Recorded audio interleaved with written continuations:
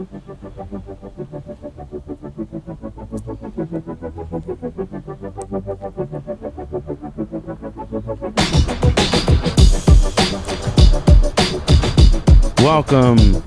to the Construction Ahead podcast. My name is Carlos Patino, if you guys didn't know or forgot, because I don't do this consistently enough. You're not consistent? I am not consistent at all, man. Like, this is the last episode I did was probably like a month and a half ago. Really? Yeah. Oh, what's going on? Is it just because work and stuff? I'm just too lazy to set it up, man. In all honesty, it's the whole... because I want to do it with guests. Every time I do it by myself, I stutter a lot. I say way too much. It's just, I don't feel it's listenable. You're trying to do like a Bill Burr, or not Bill Burr, more like a Chris D'Elia. Sort of. Well, Chris D'Elia is a sex offender. Oh, you're done with him? Yeah.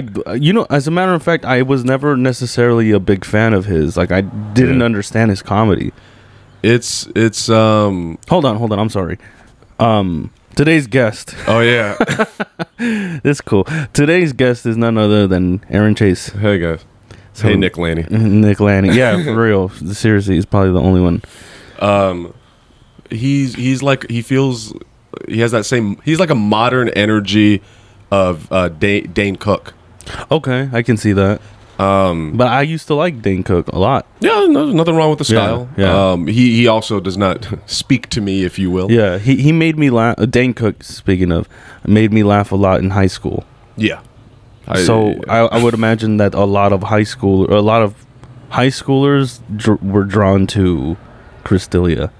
I could see that. Well, a lot of high school girls too, specifically. I mean, he's being accused of grooming them, though. Yeah, well, that's the thing. Like, so because he's being accused, you're done. Like, it's a wrap. No. Because let me put it like this: okay. Brian Callen also got accused of some shit, and I want him to come back. I don't like that. I just don't know enough about the situation. It kind of was. This all started happening when they started canceling so many people at the same time. Yeah, it was like one after another. They went after Joey Diaz. Before we keep going on this, can we define, at least for this podcast, can we define what is getting canceled? Like, if someone wanted to cancel someone, what is successfully canceled? So that we have a standard here. Because I think that when it comes to communication, that's a big issue that we've all been having, is there's no standard definition for everything. I think the cancel that I'm thinking of, when I think of canceled, I think of career over. Okay, so Bill Cosby is canceled. Bill Cosby is canceled. Fucking anyone who goes to prison is canceled, unless you're a rapper. That is. I think that might be fair. Like, okay, R. Kelly canceled. Fair enough. Michael Jackson is dead, so canceled. But so we can establish then that if you go to prison, you're canceled. Okay. Now, if is there anything below that, or is it like jail time and you're truly canceled? Could we consider maybe defamation? Defamation, like people talking shit. Like, for example, someone like Brian Callen, okay, where he was accused of something and now no one wants to work with him. So is it the reaction, the damage of no one wanting to work with you? Because if people still wanted to work with him, would you give a shit? Okay, I think when it comes to cancel culture, what do you think satisfies the cancel culture that they're just not seen anymore? What it is, so I'm sorry. Go ahead. Yeah, which means that they don't get to work anymore. Is that what they get satisfied? Does that satisfy them, or? So I watched this Wisecracked video. You ever watch Wisecrack? It's this philosophy channel on YouTube. It's for douchebags that think they're smart and don't want to read, including myself. So I was watching it, and they were talking about the cancel culture issue and how the problem is it comes from this. It is a very tribalistic community thing to shame as punishment. So like that's a thing that humankind has always done. Mm-hmm. But then when you add the technology is when it gets sticky. So what they were talking about was in like medieval times, if you're in a community of like 500 people, for the most part, you know everybody that you need to know. And if someone gets shamed, Everyone goes into the town. They throw tomatoes, whatever they need to do to them, they do to them. They have to look each other in the eye. Mm-hmm. They know each other. Yeah. And so it's very personal. But then when it's done, it's done. So when the mayor comes out or the guy with the crown comes out and says, all right, it's done. Everyone has to put down the tomatoes, and then you're reintroduced back into society depending on what you did. Right. Whereas with cancel culture now, it's everyone has a tomato and they're all throwing it from different parts of the world whenever they feel like. Oh, shit. Sorry. I'm fucking it. All right. Podcast over. It's ruined. No, everyone's throwing tomatoes whenever they feel like it, and no one. Your standard for being like, okay, guys, it's over, is completely different than another person's standard, and maybe even your standard. Maybe people wouldn't even be canceling someone in the first place. Like maybe there's some people who don't want to cancel Cosby or Weinstein or whatever. Yeah. So I think that's the issue, is that there's no one person to say, all right, guys, this needs to stop now. Do we need a person to do that? I mean, to bang the gavel and be like, canceled, move on. I think what's going to happen, or not canceled. I think what's going to happen is we're gonna have a more accepting and understanding society after the dust settles. So, you remember? Do you know what happened to Elvis? No. All right, so Elvis was like the first rock star. Like our idea of it now is diluted relative to Elvis. He was the first guy to be that famous as a musician. It was like an out of like he's getting on stage performing and women are throwing up their tits at him. Yeah. Before Elvis being that famous, was there anything else? He was the first of his kind of like the Beatles was the first boy band. Okay, so it's just a first, right? He's just blazing a trail essentially. And do you want me to wait until? Oh, no, it's fine. Keep going. Okay, so he's blazing this trail, right? He does the coke. He cheats on his wife. He gets fat. He makes all the mistakes. I was listening to Bill Burr talk about it. He's like, but Elvis made all the mistakes so that now you can look back and be like, oh, here are the pitfalls. Fucking Richard Pryor, the cocaine, setting yourself on fire, all the issues he had. You can look at him trailblaze for you and learn. So I think that what's going to happen is younger people are going to realize like we're all stupid and we all have these videos of ourselves when we were like 13, 14. Yeah. And there's going to be this like Mexican standoff. Nah, that's a little aggressive. A mutual destruction. You know mutual destruction? No. This is just bouncing all over the place. Yeah. Okay, so mutual destruction is what we have with like the Soviets during the Cold War? Yeah, during the Cold War. It's both people have nukes. If someone lets off a nuke, the other person's going to let off a nuke, and the world's over.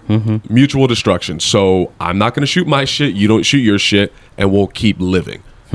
Okay. And so I think that's kind of what will happen, hopefully, with this younger generation. They're going to see our generation, the first to grow up with social media. Yeah. And they're going to see like, oh, these are the pitfalls. Let's just not fall into these. It seems like instead of going to actual war, we're getting into like social media wars now. Yeah. And the sides are, you're either liberal or conservative. And it seems like, What is that? What do you think about that? I don't know, man. It just seems weird because it's like, well, what happens to the people in the middle? I don't think we're not going to be forced to choose sides, right? Because I consider myself somewhere more in the middle. I think are you talking about like voting? No, and I can give a fuck about voting, honestly. Then I think that you don't have an issue. If you're not worried about voting and the actual politics of it, you can continue to be in the middle. Right. But if you're talking about voting, then no. Because now that affects your society and what you want the society to be. Yes, and there's a side now. And I think it makes me very sad to say this, but it has gotten to a point where, first off, before I even say this, I can't stand the Democrats. I don't like them. I don't. You didn't know that? No. I can't fucking stand them. I'm super. You don't like any of them, right? Obama's dope. I don't mean specific. Specific candidates. I mean, like you don't like a party. No, I don't like it as a party. You don't like any party though. You don't like you don't like the Republicans or the Democrats. No. Okay, I can roll with this right now. I think the Democrats are it's like, gun to your head. Do you want someone to shit on your face or shit on your chest? It's like, I mean, I don't want anyone to shit on me at all, but if I'm going to pick one, it's going to be the one that will be like, yeah, Black Lives Matter, I guess. Like, fine. If that's the bar, then I'll accept it. You have to find somewhere where they're going to help you in some sort of way. Yeah, it's like, I remember I was advertising on Omegle, and this guy popped up, and it was like, Trump or Biden? And I'm an idiot, so sometimes I indulge in it, and I'm like, I voted for Biden. He's like, well, why? Are you a fucking idiot? And I said, no. Well, yeah, but no. I said, I'm an idiot for other reasons. There's plenty of reasons to call me an idiot, but this is not one of them. Yeah. But no, I said, look, I don't like Biden. I don't like the Democratic Party at all. But this other side is saying that my life doesn't matter and is supporting people that kill my family and friends and my community. So just for my own self-interest, like, I'm going to vote for this side. And he was one of those guys who wasn't trolling. Like, he really thought he was going to, like, outsmart me or whatever. Oh. And so he was like, yeah, all right, that's fair. Like, it's just my self-interest at this point. It's what you feel. We'll get to that in a second when the sun's not in my face. My bad. I'm so sorry, dude. No, dude, you're fine. It's cool. It's not your fault. You don't control the sun. You look like you're in Castaway. You're always that's like 90% of that movie is Tom Hanks staring out with his hand over his forehead when he's not talking to a volleyball. He's fucking squinting out. As a matter of fact, even when he's in the middle of the ocean, spoiler, and like the ball goes away from Wilson, he's like, Wilson. He's doing that thing too, just looking. It's just his eyes got super squinty after that. Yeah. Anyway, what were we gonna say, man? Shit, I forgot. I can keep rambling about this bullshit. Oh no. Okay, so that anybody listening here, if it isn't Nick Laney and if it isn't any of our friends, Aaron Chase is a stand-up comedian. Hey. Okay. He's a very funny guy. I met you about 2.5 years ago, I would say. Fuck off. Has it been that long? You feel like that's long? I feel like we've known each other longer for some reason. I mean, like, COVID has fucked me up with my perception of time. Yeah. So 1 week versus 1 month versus 2 years, it all feels amorphous now. Yeah. But I think it does feel longer. But it's also weird to think it has been 2 years. Yeah, it's been about 2.5 years. I think when I had started doing stand up, it was like the beginning of 2018. Yeah. And so Aaron Chase is one of the founders of the buddy system. Yeah. I don't know what do you call it? A founder, creator. He's one of the dudes from the buddy system. Yeah, okay? He helps run the buddy system. He hosts. He pre-pandemic used to put up shows and open mics all over all over Riverside, and they helped create and build this scene. This comedy scene here in the IE, which is completely helpful for people like me who wanted to start doing stand-up, and now I have a scene to go to instead of going to LA and getting turned down and feeling like there's just no supportive community. We literally made a community out of this, and it's as far as my era, because I know there's been different eras of the IE comedy scene. Yeah. But as far as my era, like I think that was the most helpful thing that could have happened to me wanting to start doing comedy. I felt included. I felt like I was part of a club, you know, like, and I had felt like a part of a community. I felt welcome. I felt like, you know, because like I felt like I was able to build on my career, I guess. Yeah. Like it opened the door for me to be able to start. And I think the buddy system is very responsible for that, like for the way the comedy scene is. Well, thank you. But then COVID fucked it all up. Like honestly, like the community feels a little weird right now. You know, it just feels like, well, people are going other places, which is fine. People need to. I think that COVID helped it. You think so? In the long run, which I can elaborate. I guess I should have probably elaborated on since this is a podcast. You absolutely can. Yeah. I think I've come to realize. I don't know, Carlos. Tell me if this is accurate or if I'm up my own ass right now. What's up? I think I have a pretty big energy about me, and that my energy can kind of dictate the vibe of a room. Yes. Okay. Am I not crazy? But that's just because you're up top. You know. Or do you mean like anytime you go up? Most situations I'm in, it feels like my energy is dictating the room. No. Okay. Hell no. So I'm just up my own ass. You're putting yourself on too high of a pedestal, sir. It's no, when I'm not around comics. I mean like around normal people. You've never seen me like around at work or anything, huh? No, why would I? That makes sense. I'm just gonna follow you. Don't mind me, you guys. I'm just watching Aaron work here. I want to see how. I'm on a work study. I want to see what deaf people are like. Are they really as racist as he says? Yeah. And they just wouldn't say anything because they probably couldn't hear. I'm gonna rephrase that because it does sound like my own ass. I think I'd have a big personality. Okay, is that fair? Sure. I think everybody does, but I think comedians do. My only thing is I know you in the comedy scene. Yeah. All right, so I know you as the dude that barks. I know you as the dude that hosts. I know you the comedian that goes up and does comedy. Yeah, that's what I know you as. So, imagine my vibe, but around not comedians in school, in work, like places where people wear ties. You know what I mean? And they have 9 to 5. Like I don't match that. No. Energy at all. It's completely contrast. Right. And because I'm so, there's something about me that's so like brash around those people. There's a lot of people that really don't like it, and it's funny. Like I don't think people realize how much I don't actually like hurting people's feelings. I don't care what someone thinks about me as much as I care about their feelings. Okay. And I'm rambling off on a whole tangent. The buddy system. So I think that when I first came in, I had the vibe felt like it was dictated for me, and I was a new comic also trying to learn how to run shows. Yeah. So I didn't know how to make the scene in a way that was that great. I don't think. I think that it was too wild. There wasn't enough control over it, and I just didn't know how to do that. And then time of learning and working with George and Will I think improved that a lot. And then COVID has helped me a lot because now when I'm at a show, it feels like the vibe is better. It's more playful. It's about comedy now. Yeah. It's not about, because we realize the importance of stage time. I'm thinking of a particular moment. Oh, really? Yeah. Yeah, this is going all over the place. I'm sorry, bro. It's fine. It's completely fine. All right. Before you were around, there was a point when I was really depressed.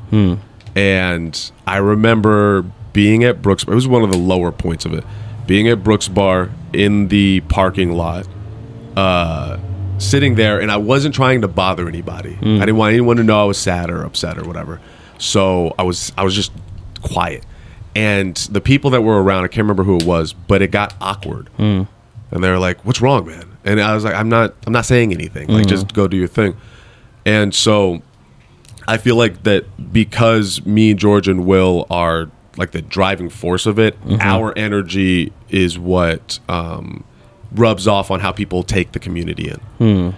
Did that make sense? Sort of. I will get back on track eventually, Carlos. It's fine. Was that weed good? No, it wasn't good. It was a free. It was a free pre-roll. Was it really?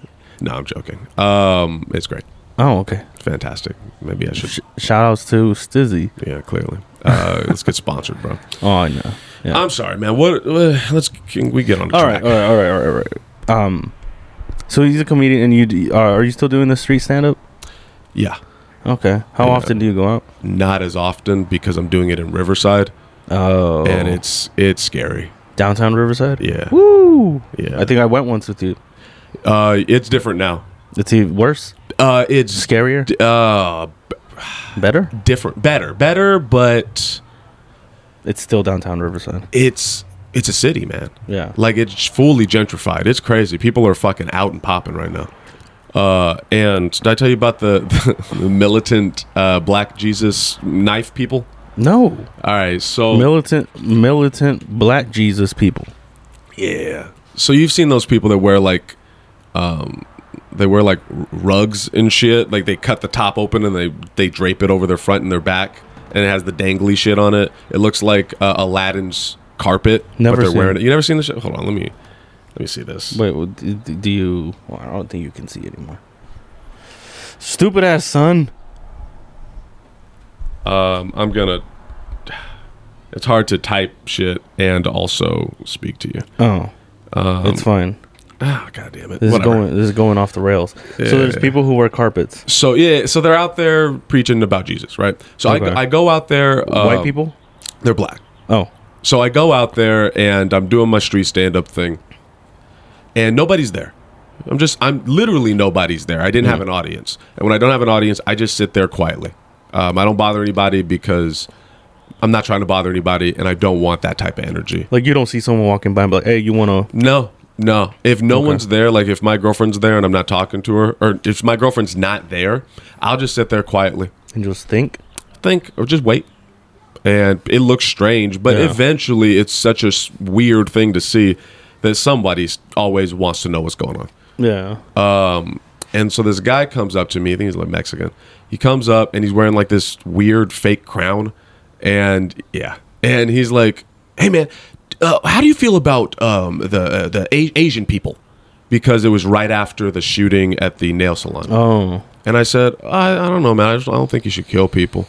I think I said something like that. And he was like, "Well, the Asian community doesn't care about the black community." And he just started going off. And I was like, "That's really weird." It's a thing. I'll explain it afterwards. Wow. Yeah, you don't know about that? I'll tell you about that shit. But he goes off on the Asian community. And I'm like, "No, man, I'm just saying, like I just don't think you should kill people." Yeah, like people shouldn't die. Yeah, just don't shoot up any place. Nowhere. Yeah, just don't do that. Yeah. And I realized pretty quick that he wasn't looking for logic. Like I wasn't gonna convince him of shit, so I just started making fun of him and poking fun of him.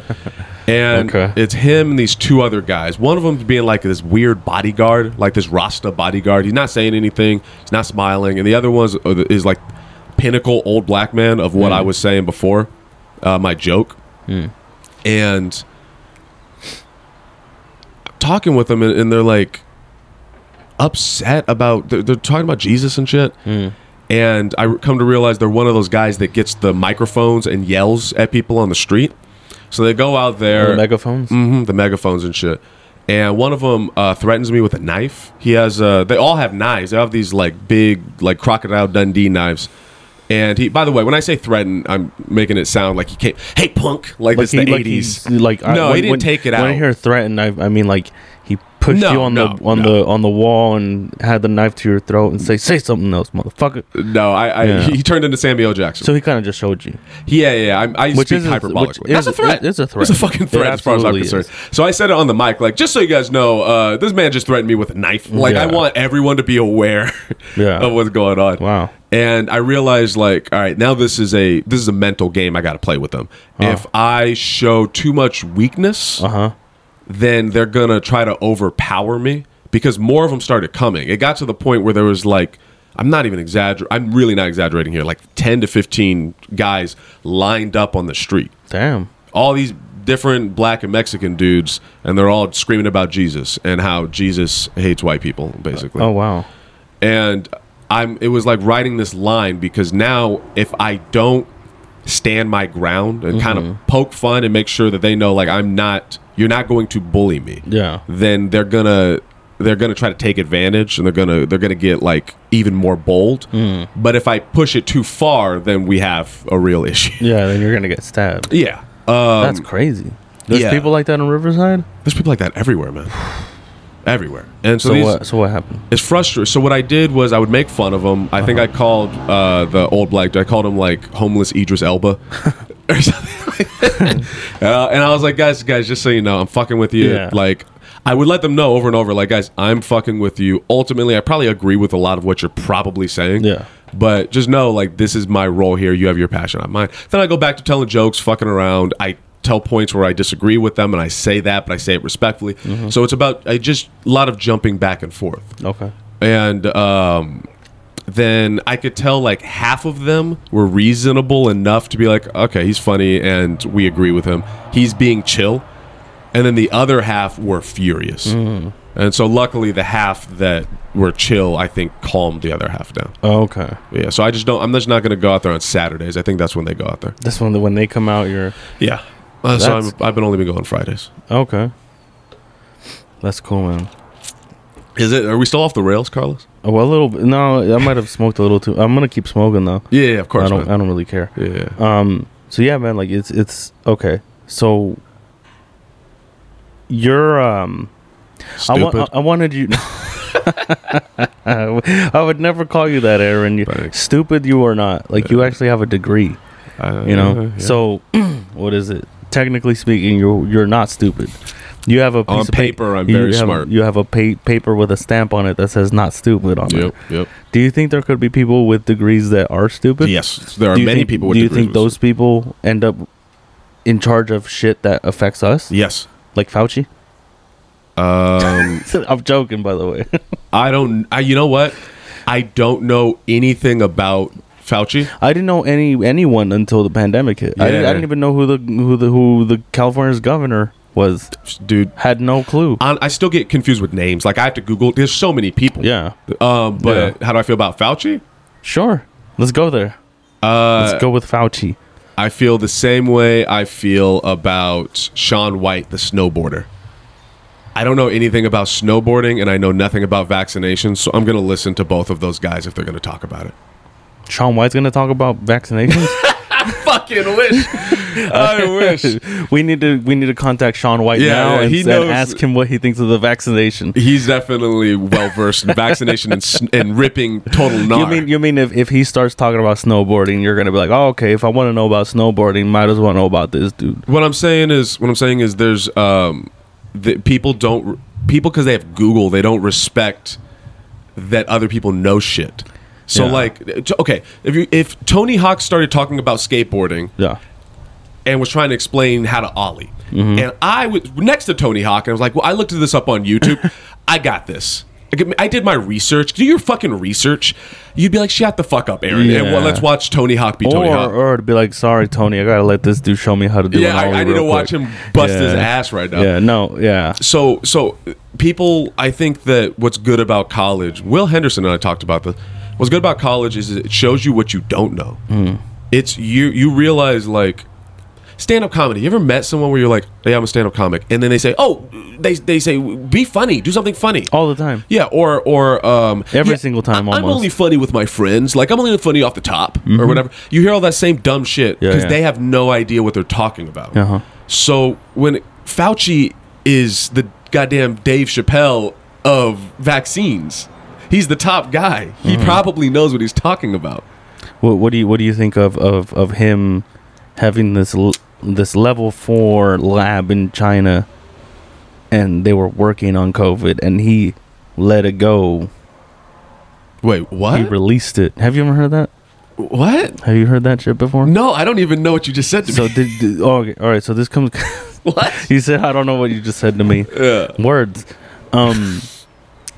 Okay. Have you heard the conspiracy? I don't know if it's a conspiracy, but there's a theory. Okay. Of where COVID originated from, and there's a lot of scientists, who are speculating that it was leaked from a lab, like it was Wuhan, China lab, accidental exposure. Okay. From a and that Fauci was in charge of that lab. Why would Fauci be in charge of a Wuhan, China lab? Okay. I've heard a lot of theories, and I never once fact checked it. Okay. At all. I'm trying to. So this is what people said. Okay. So they said that he was working on this virus, over here in the States, and they cut his funding, so he ended up taking his information and taking all of his research and moved it to a lab in Wuhan, China. Okay. And that's where it broke out. I think that this being the next through line of the MCU is really starting to jump the shark. Mm-hmm. I'm joking. Oh. That's all right. Fuck you. Let me bomb like a man, Carlos. Let me bomb like a fucking man. All right, let me take one to the chin. All right. But okay. Why?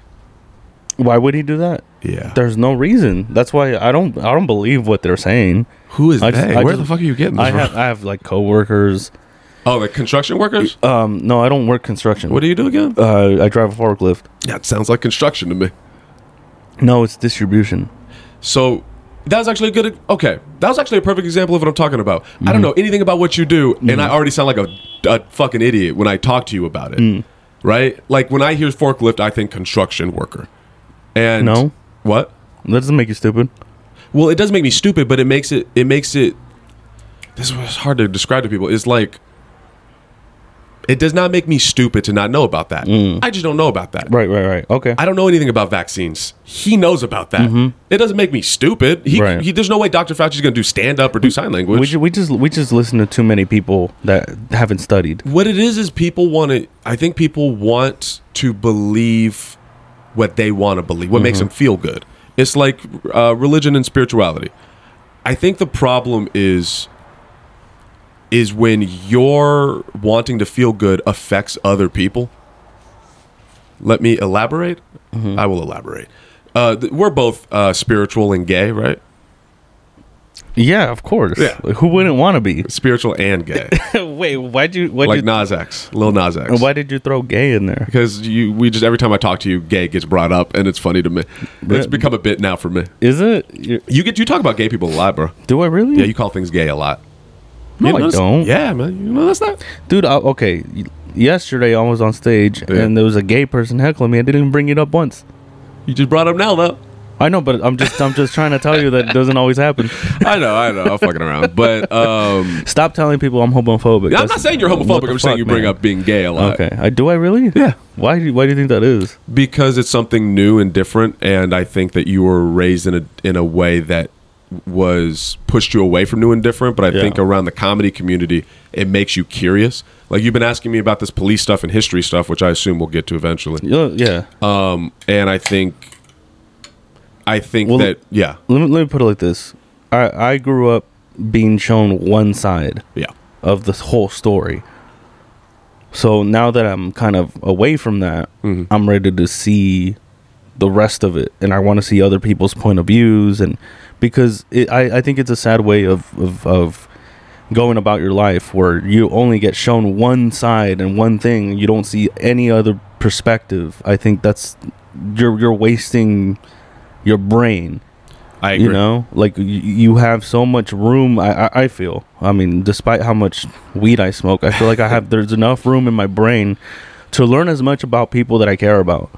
Yeah. You know, so it's like everyone came from different backgrounds than me. Like not everybody. I think someone that I relate to the most as far as how I grew up is probably Nick Lanny. Yeah. I love Nick Lanny, by the way. Me too. I love him, and I'm glad he's helping me. He's so helpful, and he's willing to yeah. Right. Nick Lanny has so much heart. This is I'm about to make a comparison that I hope is not perceived as an insult. Say it. It's a big compliment. He's listening. Say it. Nick Lanny, this is a compliment because I know people can flip it, but he reminds me of Rudy. The baseball movie? Football. Sports movie? It's a sports movie. Is that the one where they carry him on the shoulders and go, Rudy? Yeah. I've never seen the movie, but I know that. It's been a long time since I've seen it, so maybe this... Is he special? What? No, that's Cuba Gooding Jr. in that's radio. That's radio. Well, maybe they did. You never go full retard, bro. You never do that.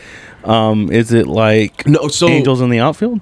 It's about a guy who Rookie of the Year. Fuck, man, there's so many movies. Yeah. It's about a guy who wants to play football at Notre Dame, and he's not. Everyone doesn't believe in him.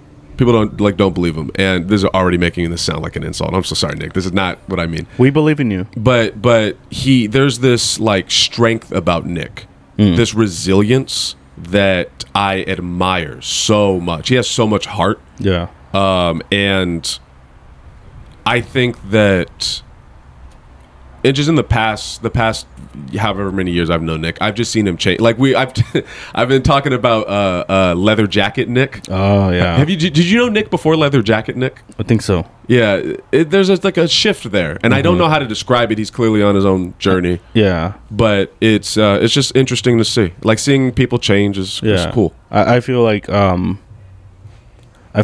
I relate. My upbringing is a lot similar to Nick's, but Nick's is a little bit more drastic.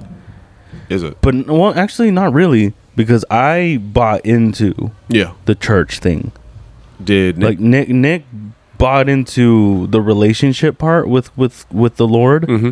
I bought into the whole system, the totalitarian, the I'm gonna lead worship. I'm gonna be a youth pastor. Mm-hmm. Like I got that involved, and I think Nick was like a member.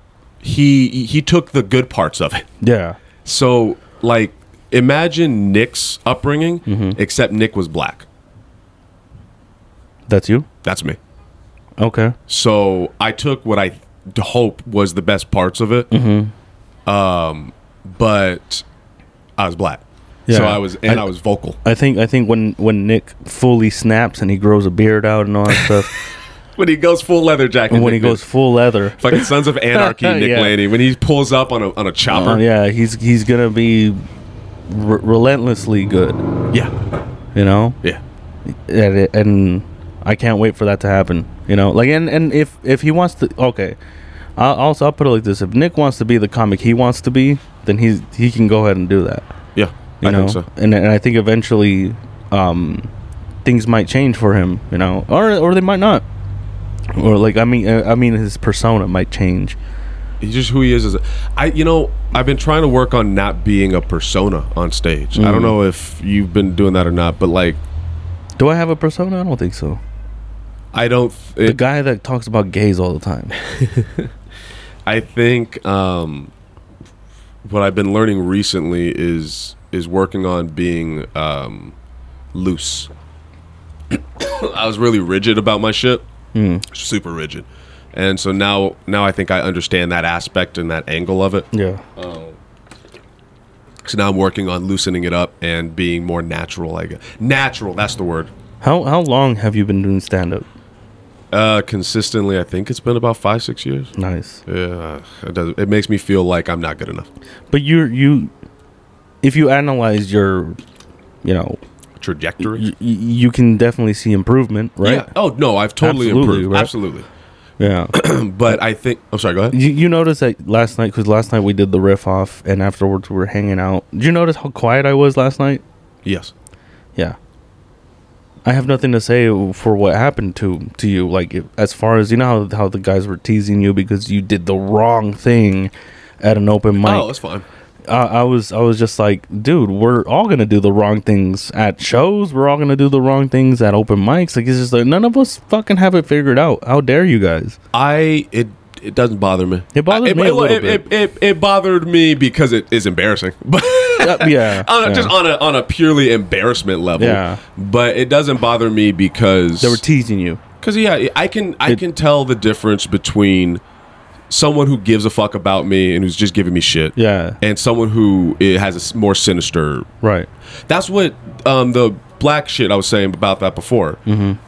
When I was saying, like, you were saying ignorance is bliss. Right, yeah. I was saying that I think that knowledge is power, and power leads to freedom. And I want a sense of freedom, and I feel that more now that, for lack of a better word, white people have put their cards all on the table. So now it's like, it's validated my feelings all these years, where... Man, I'm telling you, for the longest time, I thought I was out of my mind. I thought it was really crazy. So you thought you were like the only one that was going through these things, or that it was all in your head because that's what people were telling you? Sort of, yeah. Like, imagine you're getting... you're getting profiled. Your kid, like you don't have a life experience to articulate your feelings, and a lot of these feelings are gut feelings. And you're trying to explain it to people who have never experienced it. Like your mouth is agape at the stories I tell you. Yeah. And mine aren't even that bad. And so like, imagine trying to explain that to people, and everyone, adults and kids, everyone is telling you like, no, that's not true. What you experience isn't what you experience. Is that what they're saying? Yeah, my experience is not valid, is not real. Really? And then couple that with people in the black community saying that I'm acting white. So I'm not white people aren't getting like, no, bad shit's happening to me. And then black people are pushing me away. And they're like, not enough I'm not acting shit has happened to you. No, Well, you're just not acting black enough. Both. I think that a lot of people don't understand that just because someone lives in the suburbs does not mean they're rich. Right. And yeah, absolutely not. Yeah, and if you look different, it almost is worse. Because now you're going through this struggle that everyone else has been going through, and you're fucking alone. And then on that personal level, my family is my family, and I don't even really feel like getting into it. It is what it is. But basically not supportive or didn't communicate enough there. So when you go home, you're not getting that support. You go to school, you're not getting that support. You go to church, you're not getting that support. You go out into the world in general, you're not getting that support. And you're loud like me, and everyone's telling you that what you're experiencing isn't real. It makes you really like start to snap. Yeah, you start to think like, oh, is it me? Like what the fuck am I doing that is causing all of this? Right. And so now that the cards are all laid out, now that it's like, oh, okay, no, those gut feelings were real. I'm tweaking it now. Now I have to like recalibrate my brain to navigate the world. And so going back to hanging out and the teasing and shit, it's like I love those guys, right? And I know where they're coming from, and I know that one, the meditation thing has made me realize like, well, it's an in the moment situation. In the moment, no, that can feel shitty, but right now is not then. Yeah. And so I've tried to practice that, but it's also that it's helpful. Like I learn a lot, not from Alec or Jonathan. Those both of y'all niggas can eat a dick. Talking all that shit. Don't get on stage consistently, niggas. So you guys make that word sound so much fun. It's a lot of fun, but I won't go there. Oh, thank you. But KJ, still fuck you too. But KJ does help a lot. Like. The reason I'm frustrated at where I'm at skill wise from 6 years is because I don't think we had enough older people to look up to. So when you move to LA or you move to New York or Texas, I guess now, and you have people that have been doing it for years that are consistently, or they already made the scene, now you have people to look up to and you have people to learn from and get better, right? But because me, George, and Will, basically, we started our own scene. I won't speak on George and Will, but I was not good. I was basically a like 3-month to 5-month open micer by that point at skill. Imagine your first 3 to 5 months and you're running the shows. Oh, everyone's like yelling at you all the time. They're telling you you're doing everything wrong. They're telling you to quit. They're telling you suck. People told you to quit? Oh, all the time, man. Really? All the time. Why? Because they hated me. Do you not know what happened? Just because you were running everything? And because they felt like you didn't do the due diligence, you didn't pay your dues to get there? Is that what? I can't believe you don't know about this shit. All right, so do you know what the scene was like before the buddy system? No. So basically, no idea. Basically, there was the Kings of Riverside, Kings of IE, I think is what they call themselves, and this was around. You've heard of Rick Rome, right? No. You ever heard of Rick Rome? No. God damn it. So there was a Rick Rome era. That was, I think, I don't know, man. They were older guys, right? They were doing their whole thing. Have you heard of Liam's Irish Pub? God damn. Wait, is this in Riverside? Riverside, San Bernardino, Moreno Valley. That was the IE. All right. So there was that era, right? And then it was dry. There was just nothing, nobody really. And there was like a mixed mic. There was the poetry thing and Back to the Grind. Then I showed up and I got, God damn, oh, I'm telling this story again. So I showed up and I got the manager of the Hideaway to let me put on an open mic. And I said, I want to do comedy, obviously. And so he just throws me to the wolves. So he didn't tell anybody that anything was changing. No explanation. He was just like, have fun. And, and so the first open mic, I booked a headliner. Feature, yeah. Headliner, okay. I booked a girl to feature. And I was running all of it myself, and it was my sound, the hosting, getting everyone's names together, and it was a mess. And the mic prior, it was on a Tuesday night, and I started it earlier on purpose because I had a feeling there was no communication. So the people who were running the music mic came, they got in my face. Musicians kept coming throughout the entire show, getting like screaming at me, being like, who the fuck are you, bro? I don't know who you are. Why the fuck are you here? And I was like, Dave said I can run a mic. Wait a second. So it was like double booked? Like they were just like they had been running a mic, and I asked the manager, like, hey man, can I run this mic? And he's like, yeah, okay. He was like, yeah, just go for it. And I was like, all right, cool. And I just started doing it. And it was never explained to anybody. I tried to advertise as much as possible, but this is pre-George. This is before there's the Instagram set up. Before there was any flyers. All of that. I was chalking up Riverside, and I got a citation from downtown Riverside. There's a picture on, I think on the buddy system, or like one of the first pictures it's a bunch of people's names just chalked right outside of the Hideaway. So they're getting all in my face, and then there's this comedian. I'm not gonna say his name anymore. I'm not saying people's names anymore. I think it's a bad idea. All right. So that's fair. There's this comedian there who was also a bouncer. He was fucking huge. He played basketball in China. I think I could guess who it is just by that. You could absolutely. There's like, who the fuck else would it be if you know who I am? But does it remind me? Am I supposed to be reminded of Chocolate right now? Is that the guy? Yeah. Okay. So and now everybody knows who we're talking about. Yeah, but without the name. So I didn't know him. Right. Woo! Yeah, and he didn't know me. Okay. I was just, imagine it, like I was just a guy. Everyone's screaming at me. The show's running is going to shit, in my opinion, because it's everything. And this guy comes up and he's like, and by the way, I put the headliner up, so the show was over. And he comes up as the headliner's performing, and he's like, "Let me sign up." No, he didn't say, "Can I let me sign up? I want to go up." And I was like, "I'm sorry, man. We just finished. Well, I'm going to do this every week, man. Nigga, I want to go up."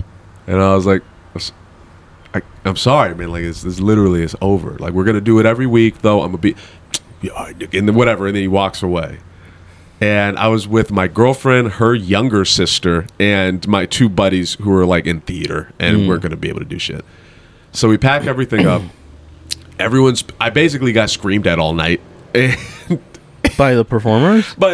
I got screamed at by comics. I got screamed at by musicians. I got screamed at by just audience members. And they were just saying like, who the fuck are you? Yeah, because no one explained it. I just ended up with the show. And So I go upstairs up to the Hideaway, you know, when you go up the stairs, and dude's there with two henchmen who are smaller than him. It was like everybody's smaller than that guy. Everyone is smaller than him. Yeah. And he had two other guys who were bigger than me but smaller than him. Medium. Yeah, and I'm with my girlfriend, sister, and it's like, this is not good. And so he's like yelling at me. I remember him saying like, "Stay in your lane, nigga," like stay in your lane. And I he was screaming at me, and I was like, all right. And I just walked away. I was just like, call me really? I'm going to fight this guy? Are you out of your mind? No one should ever fight that man. Yeah, well, maybe MMA fighters or whatever, but George. Francis Ngannou. Yeah, fucking Stephen Roth with his ankle breaking that he's been doing. I mean, even then, it's crazy, right? Yeah. And I'm with my girlfriend. Like, it's just not a good situation. So I walk away and I call the manager, and I'm like, "Hey, man, here's everything that happened." Mm-hmm. And he's like, "You dealt with all of that?" And I was like, "Yeah." Then I'll be there next week. No, well, he said he was really happy that I wasn't bothering him all night. Oh. He said he was glad that it was a shit show. Yeah. But he was like, at least you didn't, you did your best. That's all I asked for. And I love this guy. He's very, very supportive. How supportive is this? He's very supportive.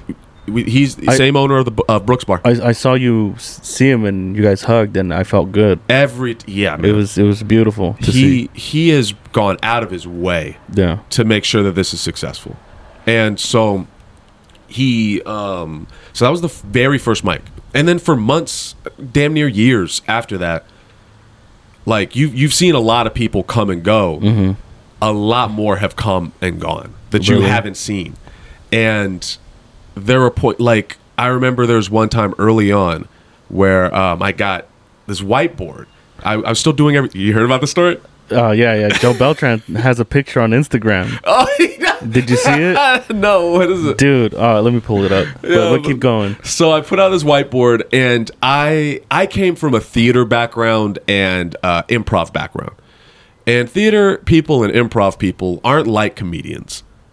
They're like theater people have a weird organization about themselves. Like usually, like some gay dude will get up and be like, "All right, everybody, we're gonna be this group go over here, this group go over here." Oh shit! Get the fuck out of here! Yo, let me show you something else. Yeah. So this gay person did what now? No, I'm just. I'm saying, like, in theater and improv, those types of people can organize themselves pretty easily. Mm-hmm. Comedians don't come from that. Usually they come from bars, they come from jail cells, they come from rehab, and they're just like crazy guys generally. So I just put it up there, and I went upstairs to Bark, and I'm trying to like run everything. I think this was probably before George started helping me. Mm-hmm. So I'm like trying to run everything, and I'm up in the alleyway. And comic after comic is walking up the alleyway and getting in my face and like, "What the fuck, man? Run the mic better. Fuck you. What are you doing?" I'm by myself. Well, I would have said that I'm alone. Endless stream of comics, all getting in my face, all screaming. And you wanted to keep going? I didn't have anywhere else to perform. God bless you. It was either that. Wow, it was that's either crazy. Yeah, it was either make the scene or try to figure out LA, and I didn't have the understanding of how to do that. Yeah. And I knew like I can't. I'm not good. Like I knew I wasn't good, and I knew that going out to LA at this point is not smart. Right. I won't be able to do it consistently. There's not. I need to make a space for myself. This is really selfish in the very beginning, and so people fucking hated me. Wow. People still, I'm pretty sure but it doesn't matter. Whatever. People at the time hated me. Mm-hmm. And I was told, my girlfriend at the time was like, "Maybe you should stop." What? After like a month. So maybe you should stop doing this. Oh, man. It was really bad in the beginning, man. It was exhausting. And then that's a lot worse than my beginning was. Well, yeah. You know, like I had it easy. I mean, so Joe, unfortunately, he didn't post it as a post. He posted it as a story. But he had a picture of the Hideaway full, where there was people standing in the back. Dude. And he's like, "This is what you missed out on." Dude, that's what he told me. There was a point where it was like a punk rock show. Yeah. Because I was not a good host at all. I would scream at people. I would snap on people. Really? Don't sneeze. I would tell people to shut the fuck up in the back. Really? Yeah. Wow. Because you got like, it's so frustrating. This is what I'm saying about why I didn't mind the teasing. Why I don't mind. I'll get the fuck over it. It's been way worse, and at least you're being constructive about it. what they were saying about, I'll get into that in a second, but I think that it's unfortunate that I had to start it in the beginning because I didn't get the ability to like just sit in the back and shut the fuck up, sign up, look at my like you're thinking about everything but yourself when you've run it, you know what it feels like a little bit, right? Like where there's so many things going on, there's no way you can sit down and really focus on your material. And in our scene, all of the other comics that were there were, I would say where you are now. Okay. So imagine there's nobody above your level now. Would it be fair to say there's comics that you feel like are better than you in our scene? Yeah, absolutely. Right. There's plenty of them. But imagine that wherever your level is at right now, you're the standard for the best. Okay. So, and that's like not a big enough, you need guys that are, you need guys that have been doing it for like 20 years to be around. This way, there's someone to be like, here's what you need to do. So like I'm up there as a host, dude, screaming at people, just not behaving appropriately, not being professional, was running around everywhere because it was so much to do. But then to get into the teasing, whatever. Look, man, I'll take that. I'll take some teasing and some constructive criticism over just people telling me to go fuck myself. Okay. That's what I was trying to explain to Jonathan. Is like, no, this bombing thing. Like, I've hit a point where it's like it really isn't that big. It doesn't faze you. It phases. I mean, it sucks. It's not fun. Right. KJ was not lying. I was really frustrated with myself afterwards. But as soon as we were done and we talked about it, when he was like, do you know what you did wrong? And I was like, yeah, sort of. Yeah. And he was like, I needed to get them on my wavelength, my energy. Yeah. And I needed to keep rolling with the story I was going with. And I just bailed. Yeah. And do you want to explain what happened? Yeah, I'll explain my version, KJ. God damn. Please. Because KJ's version took like an hour and a half. KJ read out a whole Shakespeare novel. I could have easily, like, when he got done with the story, I was like, that could have been summarized in like 10 minutes. It really could have. He was being an asshole. He's being a fucking asshole. Which is kind of hilarious. It's kind of funny. I mean, after the second act, I was like, I know what you're trying to do, man. Just move it along. Just go in for the kill, please. Yeah. Now, but go ahead. I gotta pee, man. Do you mind? You can pee right there. Actually. For real? Yeah. Okay. Yeah, just because you got to walk through my room and shit. So it's a little weird. Are we still going? I'll talk. I love Aaron Chase. You guys. He's a great guy. He's whipping his wiener out right now. Can they hear me? A little bit, yeah. I can kind of hear you. All right, so go ahead, let it stream out, man. Yeah, listen to that. It sounds like you got a big one, dude. Yeah. No. I've been drinking more water. This might happen multiple times. Do you drink half a bottle of water? More water in general. Okay. Yeah. Yeah, honestly, it's been a pleasure knowing Aaron. You sound like this is your eulogy to me, like I'm dead. No, it's more like you're leaving, because you are leaving. We'll get to that eventually. So Aaron is back. Yeah, I'm back. Put his wiener back in his pants, unfortunately. Unfortunately. Yeah. So what happened from my perspective? We get there, it's a pretty dead room for the most part. Okay. And you said there was like 6 people there? Yeah. There's like 6 people there, and that's including us. So it was really small. Dude's up there. He's just doing his thing. It's whatever. And then another guy comes up, and this is an all-black crowd except for like one nerdy white guy in the corner. One little William Henderson in the corner.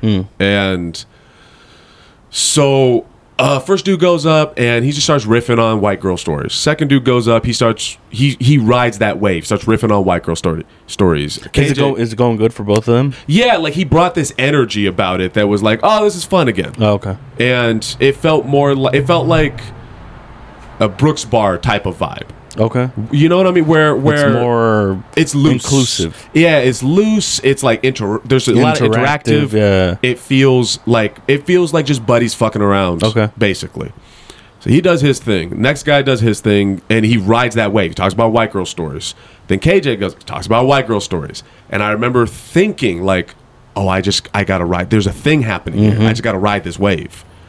And I get up and I said, clearly there's a theme here, and I got a laugh from that, and then I said, I'm not gonna say it on this if you don't mind. No, that's fine. You don't have to. Yeah. Basically, I was like, I knew I needed to up the ante. Yeah, you're like, I got a white girl story that will outdo anyone's white girl story. Yeah, like I'm the king of that shit. Yeah. And you have the white girl story of all white girl stories, yeah.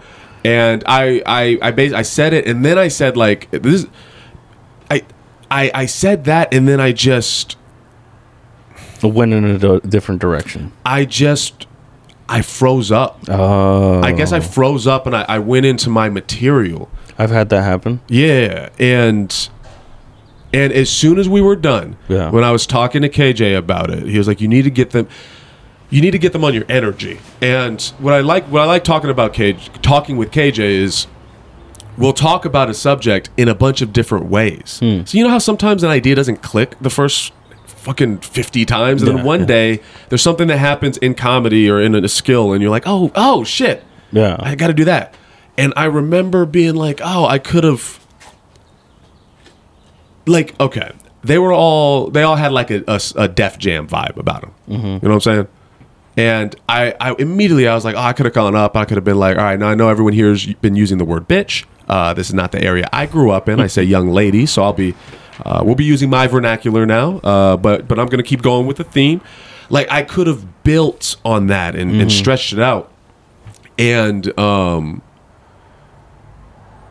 that's that clicking is worth it. It's like whatever. I bomb. Okay. Yeah. They haven't bombed. They've just been doing great this whole time. Yeah, they always get standing ovation. No, everyone bombs. Yeah, and I think that's where I was just like, what's going on here? Like if we don't all have bad sets and make the wrong decisions and bomb all the time. So this is what I was. This is what I was saying about my energy kind of dictating the vibe of the group. Yeah. So when this started. Think about how you're feeling right now. This like, no, guys, we got to be supportive. That's how I felt, except I was the energy driving the community. And that's not the right energy for... I'm glad that we have an inviting presence in the IE. There's a feeling of like, it feels different when you go to other places. In the IE, it feels like you have to earn your keep. But we're not going to be assholes to you for no reason. Right. That was what I should have strived for in the beginning. But what ended up happening was I was just like, no, we're going to have padding everywhere. And we're going to be nice to everybody. Oh. And I think I did that because I was in San Diego and I was met with negativity again because I sucked. But it was hard to get to mics because I was in college.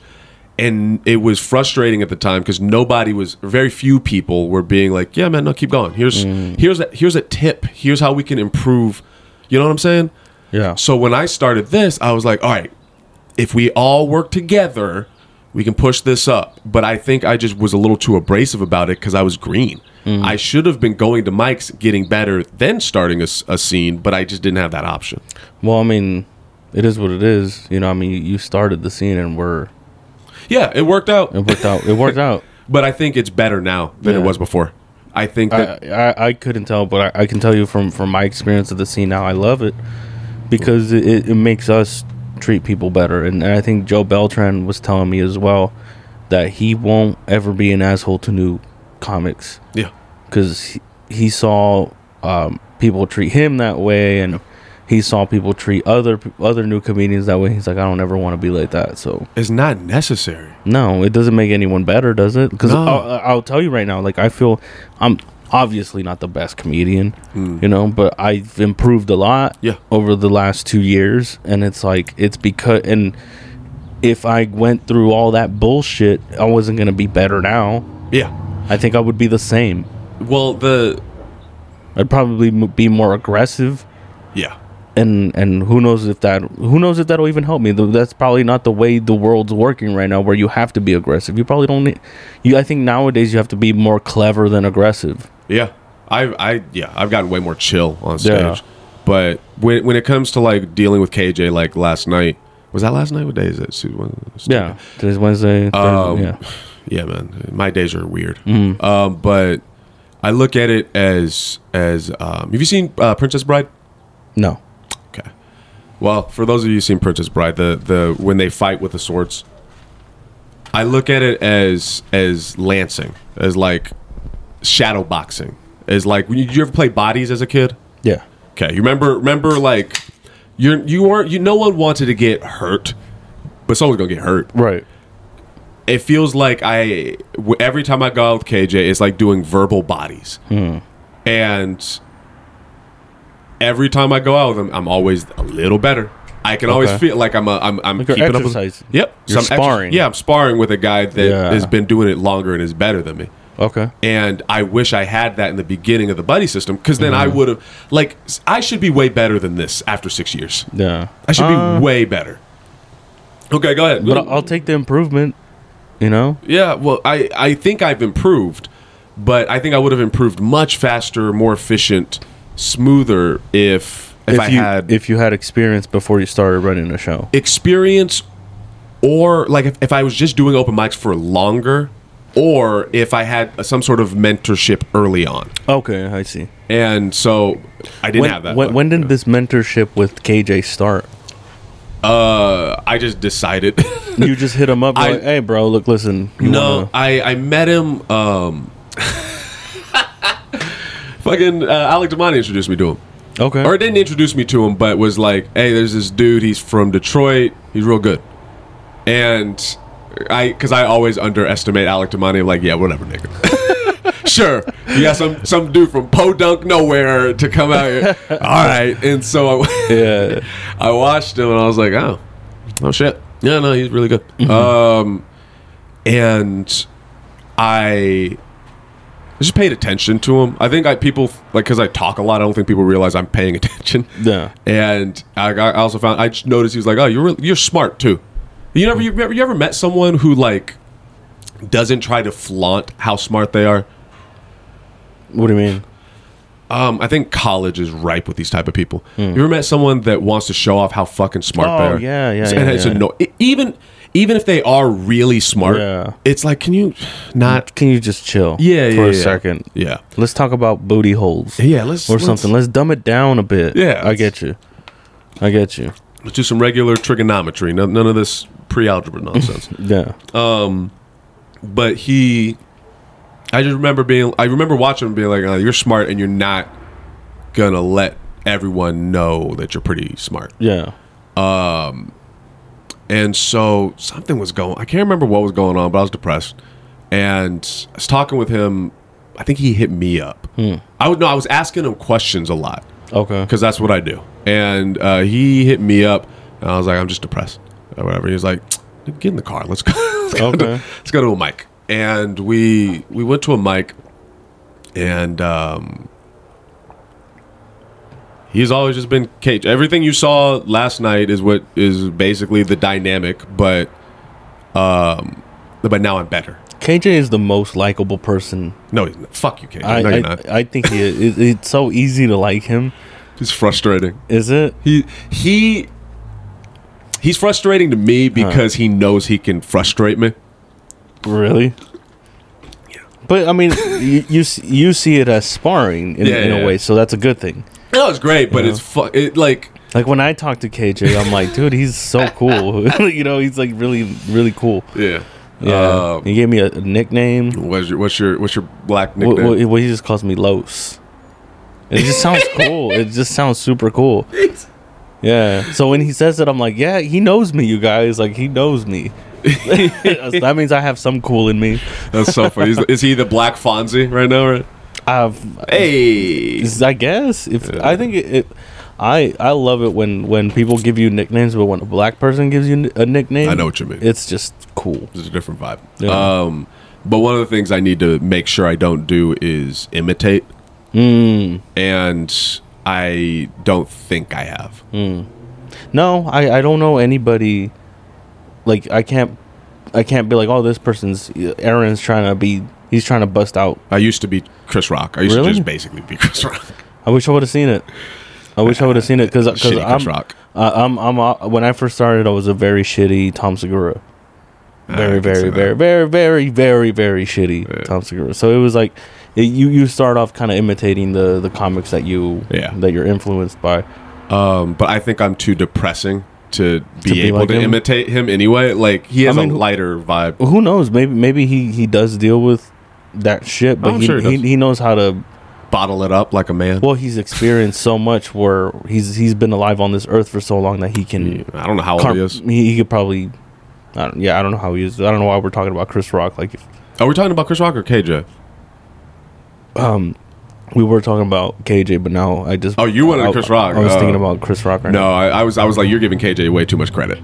Oh no, I was talking about no. I was talking about Chris Rock. Gotcha. Chris Rock looks like he knows how to handle. He's been through life. Yeah, been through a lot. But I think I'm finally figuring out my voice. That's what it feels like, and that feels nice. I heard from other famous comedians on their podcast that they had said, for about 10 years you're just figuring yourself out. Yeah. Like it's not even necessarily about you being like a destructive force on stage. Like you're literally finding out who you are as a comedian. So the more you learn about yourself, I just think you're heading in the right direction. Yeah, I think that quarantine helped that. Did it? Oh yeah, man. I wouldn't be nearly as happy. At the start of quarantine, man, I was very concerned for a lot of comics that I know were dealing with a lot of mental health issues. Yeah.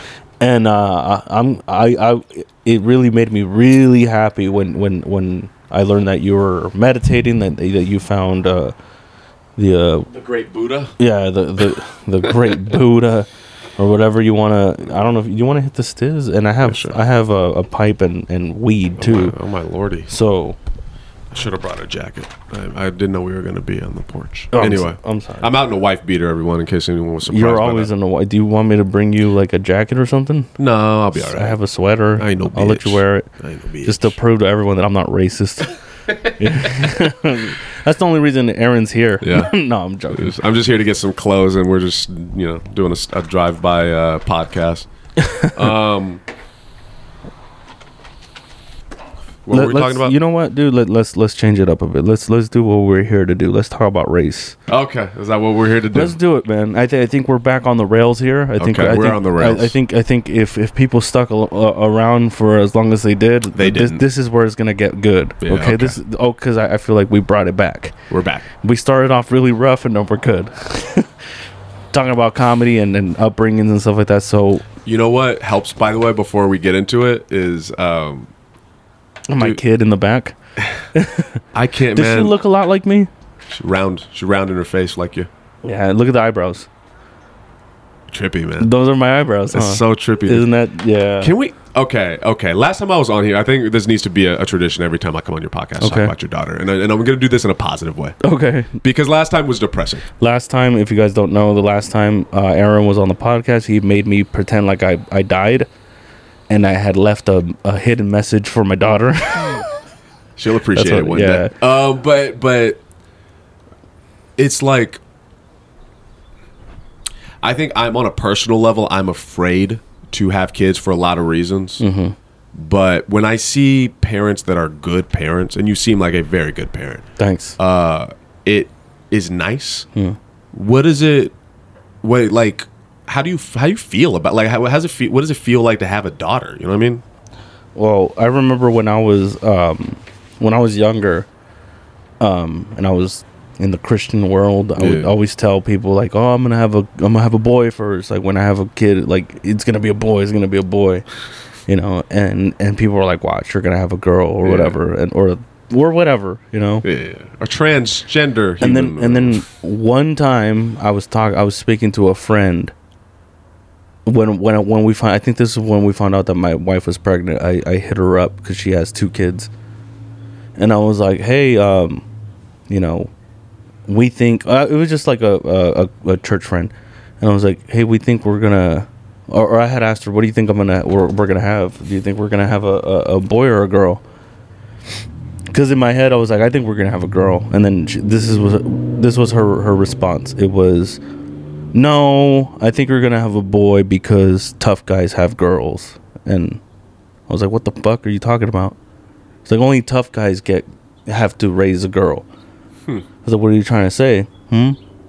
So then like later on we found out that it was a girl, and I was like, must be tough. Yeah, I must be tough.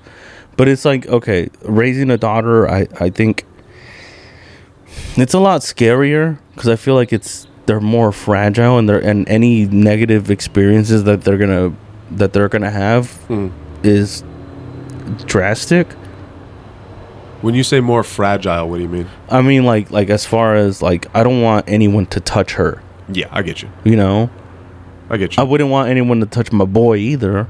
But But here's the thing: there might be a point in her life where boys want to touch. Maybe, just maybe. You know, and I don't. I think that's a whole different element that fathers are gonna have to deal with. Yeah. You know, and yeah. That's how I feel about her. I love having her because she's beautiful. Yeah. And dude, honestly, I don't. Like that little girl, you know, that you just saw. Yeah. I think about her more than anybody. I would imagine. It's crazy. It's crazy. I've been in love with, you know, obviously I'm still in love with my wife, but like I remember when we were dating, I remember having crushes on people in the past and all that stuff, and knowing who my parents are, and you know, I have family that I'm really close to. Nowhere near. I don't think about them even nearly as much as I think about my daughter. It's crazy. It's really beautiful, man. Yeah, but I didn't expect for that to be the thing. Like, she's the reason I work. Well, my whole family, like my wife, and like living at a place, having assets or whatever you want to talk about. Motivator. It's a strong motivator.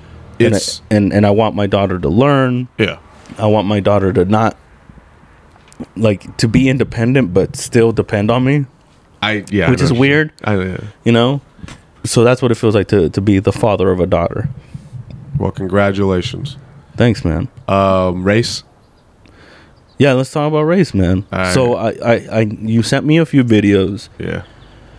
I watched one of them. Okay. The second one, I was watching the intro of it, but I was a little busy today. Like, You watched the Tulsa Massacre one? I saw the Tulsa Massacre one. Figured. That one was... I can't believe I never learned about this. Same. It's so crazy. Yeah. And I've heard of Tulsa, Oklahoma. Mm-hmm. I used to, when I was strong in the faith, there was this band that I used to listen to, and they were my favorite Christian rock band. You don't think you're strong in the faith now? I mean, I believe in God, so I'm strong in the faith in a different way. Yeah, when I used to be very, very involved in the church and all of that stuff, when I was I had a favorite Christian rock band. They were called Pillar, and the lead singer. Christian rock bands always try to sound just aggressive enough, but very like. There's always a Jesus meaning to their name. Like the way it sounds like you tell your mom, I'm going to go to the Pillar concert, and your mom has to be like, whoa, hold on now, and see the CD. I'm going to go watch Cutlass. Yeah. What? What is this, Cutlass? Yeah, I'm going to go watch Demon Hunter. And then they're like, wait a second. They make sure that like the parental guidance isn't on the thing, or they see a cross, and they're like, oh, okay, I get it. There's a cross. They're cool. I'm sorry, man. Go ahead. And they're from, or he was from Tulsa, Oklahoma. So I was like, that's the only thing I had heard of it. I had no idea of the history that they had of it, and the opportunity that was there. Like you know, it was a growing economic, booming, and it was, you know, black people succeeding. Yeah, and people stopped it. Yes. all the time. It's so crazy. So, I don't get it. I don't understand why. This is why I have so much aggression about it, is because it has gotten to the point of where I can comfortably use the adjective evil. Yeah. Like I would imagine, yeah. Yeah. Where I and I was saying it to you yesterday, but like I give people the benefit of the doubt. I really do, because I don't feel. I think it's a projecting thing, because I was never given the benefit of doubt as a kid, so I'm always like, you know what, let's, a couple women are accusing Cosby. Let's hear them out. Let's hear out everybody. Let's hear out Cosby. Let's hear. Like I'm very much about that balance, and to realize like this is just sociopath. Like, oh, what's happening right now? Oh yeah, so Here we got some images of what happened, and not even a lot of them, because they probably destroyed any. Right. That was one of the things that they did talk about in that video, that they don't even know how many victims. Right. There were, how many people actually died. So it is so frustrating. All of the rhetoric. Good God, that's a kid holding what I think is a decapitated baby? Probably like a dead baby, maybe his brother or something. That is super. It's fucking crazy, with rubble behind them. I don't know who the fuck is like, hey, say cheese, kid, because that was one of those old school cameras that took a while. Otherwise, it was blurry. Yeah, it was real bad, man. But businesses, everything, everything. And just because black people were succeeding, so. This is what I'm saying, is like it's a mind game that's being played. It's a mental game that is being played, and is being played for a very long time, and I'm sick of it. And we were talking about this yesterday, where you think it's constant upbringing of being told that, hey, you need to be afraid of black people. It is. You need to watch out for them. I think I'm big on nurture over nature. I think there is nature in there. I think it's somewhere in there, but I'm big on nurture, based off of my own personal life experience.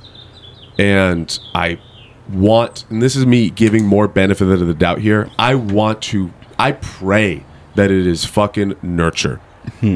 Because if it's nature, it's a lot scarier. It is. Because that means it's never going to end. And there's the piece of me that feels like there's a little bit of nature in there. And I told you about my cockamamie theories with the cold and like all that. So you can go ahead and explain, yeah. So I think that, you know how they say alcoholism's genetic, right? All right. So at some point, something has to be introduced into a group of people that would then lead to that, like evolution. So if the Irish are drinking whiskey all the goddamn time, and it's embedded in the culture, and they're drinking while they're pregnant, they're drinking all the like it's in their blood at this point. I went out to Ireland, they were drinking like crazy out there, man. But eventually that's gonna become a trait in your genes. And white people come from cold, desolate, dangerous, difficult places to live. And so when you develop a culture in a place like that, I think you develop an individualist culture. Individualist culture meaning like you have to work with yourself. There's few items. We have to go kill wolves out in forests and shit. Like I need to protect me, my family, and that's about it. You develop a culture like that. Whereas Mexican culture and black culture and Asian culture, we do everything together. It's collectivist. Yeah. And it's because it's coming from locations that allow you to develop a culture like that. Where, so when you think about American, kind of the pull yourself up by your bootstraps, that mentality, it's like, wait, why? Don't get me wrong, you need to add your fair share. You need to be an independent person. You got to contribute to society. Yeah. But at the same time, there's nothing wrong with a little bit of support on both ends. Right. It's a yin and yang, man. It's balance. Dude, do you want a jacket? Let me get you a sweater, dude. Okay. I feel bad. All right, it's all good. Yeah. Hold on. You can keep talking. Talk about Trulies. I don't know. Truly's, that's going to be our sponsor. Truly's. If we had a sponsor, I don't know. I think I have a good sponsor's voice. Ladies and gentlemen, we're going to be drinking some Truly's here at the Staples Center. We have LeBron. He's back from an injury, and he's looking good. Jimmy. Yeah, Mike. Yeah. Jimmy, I think LeBron's looking. How do you feel about LeBron? Jimmy, he's putting a lot of work. He's putting a lot of struggle. He's got a lot of focus, and through that focus, I think that he can come out on top. All right, I don't know what I'm talking about. That's fine. Well, let me tell you what I really think about LeBron James. He didn't show up at the game today. And you know what? He didn't do enough to help anybody except for himself. And everyone wants to be on the Lakers just because he is on the team, and yet he's not delivering. I feel better. Thank you. Yeah. What are we talking about? We were talking about the Tulsa... Oh, evil culture. Well, basically, in general, because this is the only video that you sent me that I watched to completion. So, culturally speaking, I think that America's culture is founded on being cutthroat. It's all about looking out for yourself, and you can see it. Here's what I mean. You have this is what makes me so fed up isn't the crazy Trump people. I think I've told you that. I have a weird level of respect for them. Did I tell you that? The crazy Trump people? I have a weird level of respect for them because at least they're not going to bullshit me. At least I know where they stand, and you're not trying to fuck with my head. That's what insults me. So my whole life I've been saying yo, this shit's fucked up. There's something wrong here. And no, Aaron, you're a good black person. I don't understand you don't enjoy Will Smith? Will Smith is getting jiggy with it. Why can't you listen to the good rap music? And it's I know what the fuck you're doing. Yeah. You're getting in my head. You're getting into a child's head. You're fucking with a kid's head in the way he perceives himself in the world, and that's really not okay. And so when it comes to the crazy Trump people, at least they're fucking blunt about it. But what pisses me off is when I hear people say, well, we need to unify. We need to work together now, guys. We have to unify now. It's no, bitch. You let it be known that you don't think my life matters. Yeah. Just because you can put down the sign doesn't mean you're going to put down what's in your fucking head. And I'm not going to forget. It's I've set a boundary for myself, and race is the boundary. It's everything... Damn near everything else I'm super flexible on because I don't know. I don't know that when I talk about my faith or whatever, we discuss it. There's a lot of flexibility there. Yeah. There's a lot of I just kind of like this and it makes me feel good.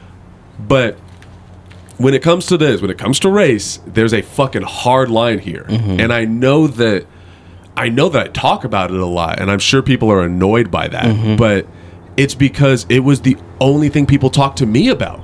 Yeah. My whole I don't know if you've ever tell you about that type of shit. We talked about microaggressions a little bit. When that sounds like you're being a fucking snowflake, a microaggression, it's literally a small aggression. It's not that big of a deal. It's you're not understanding. This is every day. Imagine every day you hear you're black. You're black. Where are you hearing it? You go to school. Aaron's the only black guy here. Oh, Aaron's not acting black like that though. When the black people I know about, they're totally different than this. Man, Aaron, look at Aaron's shoes, cuz. Aaron ain't down with the culture, cuz. Look at his shoe. This nigga got the Skechers on, cuz. This nigga ain't about nigga ain't even acting black enough. So school, go to church. Only white people. And I'm hey, the cops are fucking with me. Hey, why are you saying that rap music literally isn't music to you? Hey, why are they keep calling certain people thugs on Fox News and not other people? Hey, why is most of the jails filled with black people? Hey, why is it during Black History Month I don't know when I talk about Malcolm X you guys get upset? And the response to that, well, Aaron, the police are your friend. They're good. They're law-abiding citizens, and they're stopping the thugs and the criminal. Aaron, don't dress. If you stop dressing like a thug, then maybe you wouldn't have as much of a. Well, but Aaron, you have Training Day, and that's a black cop, and it's about a black person, Aaron. Well, Aaron, I don't understand why we can't say nigger. I mean, there's niggers of every race, Aaron. That's a quote from my fucking church. That's a quote. No, it's not. You never watched my comedy special, bro. Fuck you. I talk about it in it. Did you? You did do one. Mm-hmm. You did it at outside on a stage. Nice. I think I'm going to be pre-COVID, mid-COVID. Mid-COVID, right after George Floyd. Oh yeah, right after. I made it after George Floyd, and then Chappelle did. Chappelle did it first, right? Chappelle did it first. Let's not get that twisted. I wasn't saying that. Yeah. Chappelle saw what you did, and Chappelle was like watching me. Watch the way it's supposed to be done. I got up on that hot ass stage with 3 people watching. There was 3 people watching. Yeah, I was like 10 actually. What did you call it again? The one-man show. One-man show and comedy because it's not funny. Yeah. But no, that was a thing that happened in my church. I was arguing with one of my youth leaders about the word. And he said it. He's a white guy. Oh yeah, all of them were right. They were all older people. Yeah, he said, Aaron, there's niggers of every race. There's white niggers, there's black niggers, there's Mexican niggers, Asian niggers, and what he was trying to articulate was that when white people say nigger, what they're saying is you're acting inappropriate or acting ghetto. Right, essentially, and that in every other race there is a ghetto version. So there's trailer trash. Those are white people. There's like cholos. Those are Mexican people. There's yakuza. I don't know, Asian people. Mm-hmm. The problem with his logic here, and the problem with talking to a fucking 14, 15-year-old about it and saying it that way, is I couldn't articulate what I can articulate now, which is, yes, you're right. There are low-life versions of every race, yeah. But not one of them has a word that has been made specifically to fucking tear them down, to terrorize. I was thinking of how scary that word could be to a black person. Yeah. The other day, there's been sadly in our American history, there's been instances where just 1 or 2. There's been there's been a bunch of times every now and again, every so often, where that's the last word that a black man hears before they die. Yeah. So why wouldn't they be afraid of? Not just that, but why would they not be uncomfortable with certain people saying it? Yeah. And I'll admit it to you, dude. I used to say it all the time. I believe you. All the time with my cousins, dude.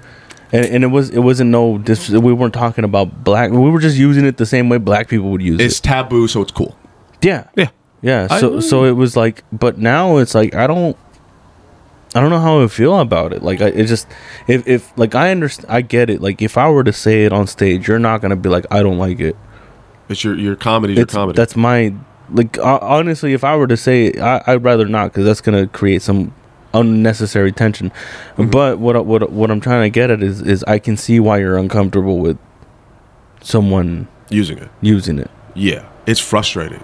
Because there's a history behind that word. Yeah, there's white people really like to cut out the context. So they'll say, it's just a word. No one's hitting you. And it's like, okay, but you're talking about a word that's been used like it's without context. This is what I mean by, this is where you travel into evil territory.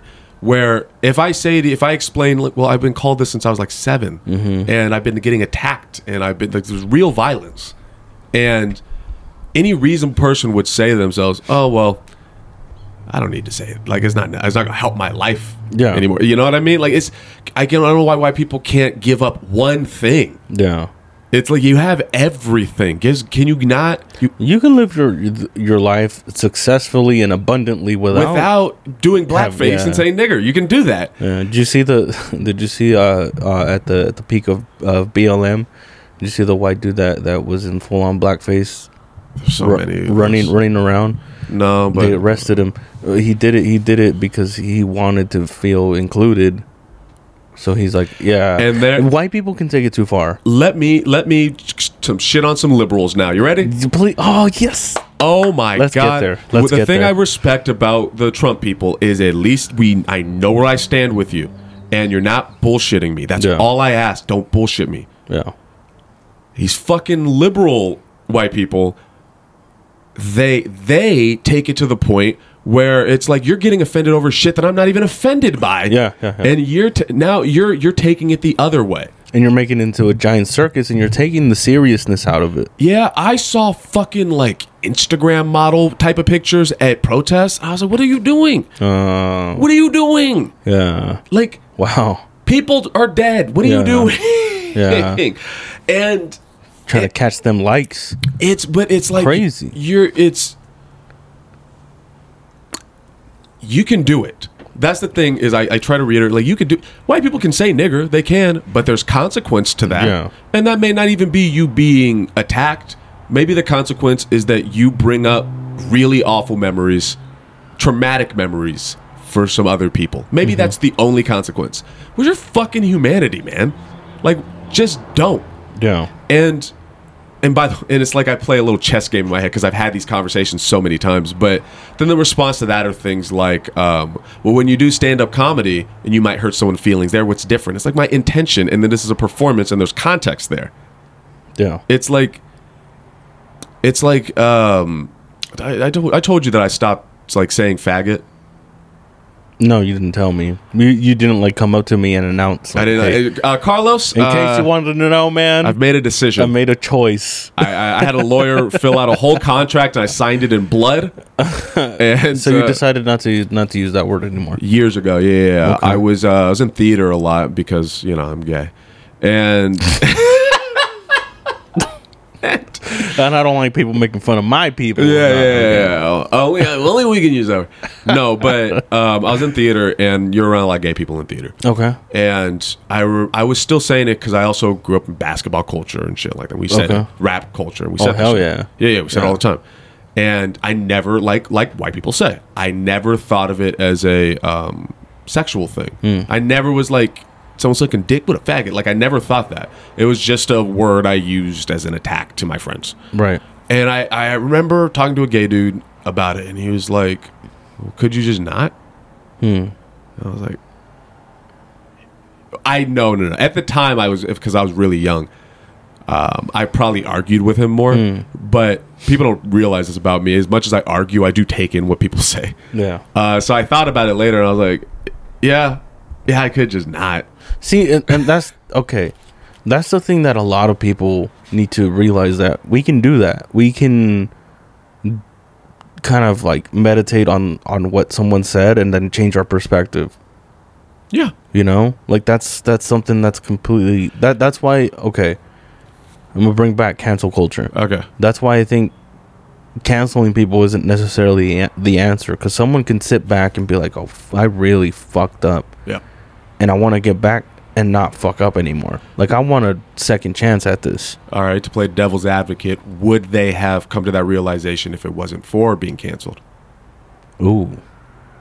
Maybe because not. The repercussions are so serious. Yeah. Maybe not. That's a good point. It's like, I don't want to take anybody's livelihood away. Right.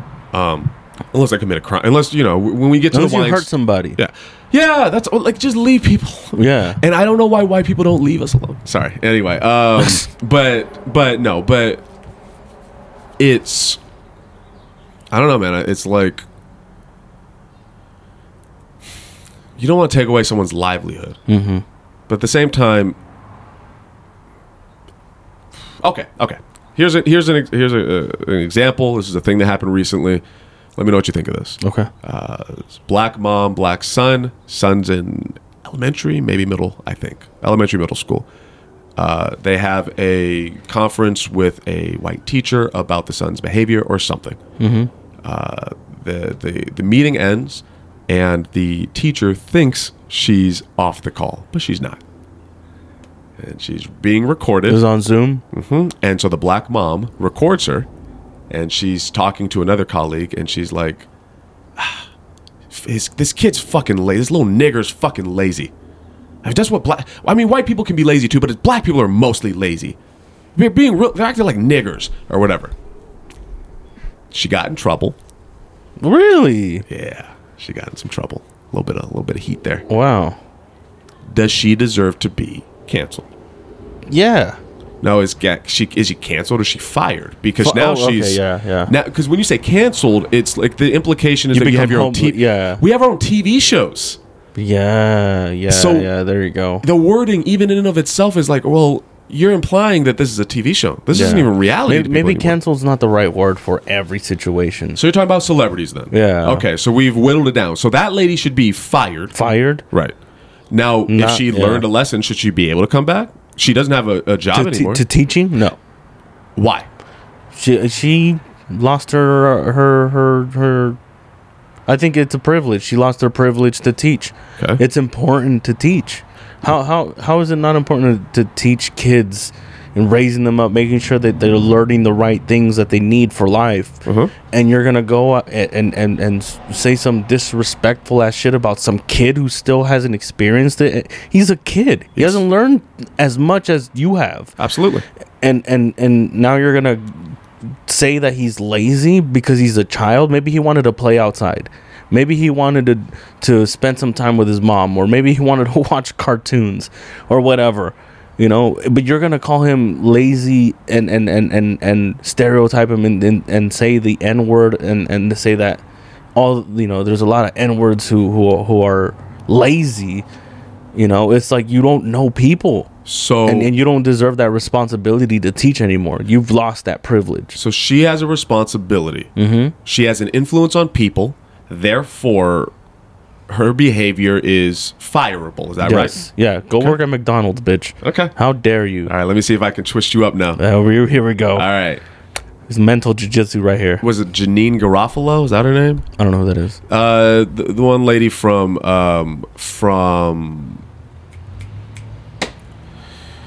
Mandalorian. Oh, Gina Carano. Janine Garofalo. You were naughty. That was not. Nah, sort of. It had a rhyme to it. Yeah. But okay, so she got canceled. Okay. This is a person who says and believes awful and stupid shit. What does she believe? She said that masks or that white people are going through what the Jews went through in the Holocaust right now. She said that? Yeah, I believe that's. I don't want to. In fact, can you? I don't want to be that guy who makes up a. What do I search? I guess offensive Janine Garofalo quote. But while you're looking that up, that's what she said. She also thinks the Earth's flat. She believes in QAnon, if I remember correctly. Really? And yep. And she also said she was talking shit about trans kids, and she has influence. She has a platform.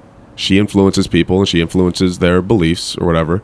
Should she influences kids too. Like this Mandalorian, kids are watching that shit and they're taking it in. Should she be canceled? Should she be fired? I don't know, man, because she doesn't influence me. She doesn't influence you, but what you're doing is she really that big of an influence? No, I don't. Where if she speaks. What I came to realize is like. That's what she said. Oh, Jews were beaten in the streets, not by Nazi soldiers, but by their neighbors, even by children, because history is edited. Most people today don't realize that to get to the point where Nazi soldiers could easily round up thousands of Jews, the government first made their own neighbors hate them simply for being Jews. How is that any different from hating someone of their political view? That's not unreasonable. I don't know what she's saying. She's saying, well, it's not. It's a false equivalence, but I know what she's saying. She's saying that, yeah, it's a fucking. Now, the more I think about it, it's actually really stupid. Jews were beaten in the streets by Nazis, so by their neighbors. So what she's saying is the divide we have politically and racially right now is she's wording it weird. I don't know. It doesn't fucking matter. Remember, she is an actress. Yeah, she's a fucking dummy. And then she also used to be a UFC fighter. Yeah, she used to fight in the UFC. Yeah, those people aren't known for having analytical for having concussions and having CTE a little bit. Yeah. Yeah, No, they're gonna say some crazy, stupid ass shit. Yeah. I didn't know that what she said. I didn't know she compared anything to Nazis. Yeah, it doesn't matter. But the And point Jews. the point is Wow. it's getting really confusing and sticky now because of social media. Because like everyone's out there, like in a weird way, that lady has the right to vent. I'm disgusted with it, and I don't think that she should be a teacher for black kids. I think that she's probably gonna do some dumb shit. What's up? Did she do some dumb shit? No, she's right here. She's talking about voter fraud. Oh yeah, which is another. It's a whole thing. Regardless, Yeah, I'm listening to what you're saying. the whole cancel thing, I guess, is confusing because everyone's out there now. Leave it right there. There's like video of everyone, audio of everyone, GPS of everyone, and no one's going to be a good person all the time, and people are pieces of shit. On a personal level, am I happy that lady's fired? Yes. But if we're to talk about it on, like, if I take my feelings out of it, we're talking about it on an ethical level. Can she come back? What is she going to do now? Yeah. It's like, all right, I've said awful shit, man. Yeah, me too. Yeah. On this podcast. Yeah. Yeah. We've said awful shit. Yeah. And it gets to a point where you're like, man, I'm trying not to take pleasure in other people's suffering. Like that lady who lost her job, do I think she should have? Am I biased in that? Yes and yes. Am I like celebrating that she No. doesn't? It's not. It's like I'll tell you this right now. It's not a celebration. It's more of a disappointment, where that people still think that way. You get what I'm saying? Like, to me, when I heard that, it was just so disappointing. I'm just numb, man. Yeah, where it's just like, dude, why'd you even go there? Why couldn't you, if you thought that, keep that shit to yourself? Well, And why would you think that in the first place instead of encouraging success? because this is what Jacob Trimmer was saying. It's they've dehumanized us. So like, to this lady, subconsciously probably, she doesn't think as black people as the same as people in that same way. And probably a subconscious thing. I doubt she's walking around punching little black kids in the teeth or whatever. Or looking at a black person and be like, he's wasting his life. Well, Who knows? yeah, I mean, that's where Donald Trump comes in. He's made it so mainstream to be just blatantly an asshole. Well, did he? Oh yeah, there you go. Yeah. What? I for some reason I thought you were gonna say racist, but being an asshole, just be a fucking being an asshole has become very acceptable. Yeah. Yeah. Wow. I never made that connection. Yeah, and assholes are racist. So racist people have come out of the woodwork. It's not even. This is what I'm saying by the energy that, like, I learned this doing street stand up. Did I ever tell you about what I learned around the protests when I was doing street stand up? I learned that if you're a charismatic enough speaker and people are angry, you can really you can make violence happen. I was out, I swear I told you this, but I was out there during the protests and I wasn't being funny because I was angry. And I would have half Trump, half not Trump, because no one's happy about Biden. Like, right. It was like just a not Trump. That's vote. crazy. Yeah, exactly. Yeah. So it was half Trump. It was like mostly anti-Black Lives Matter and Black Lives Matter, basically.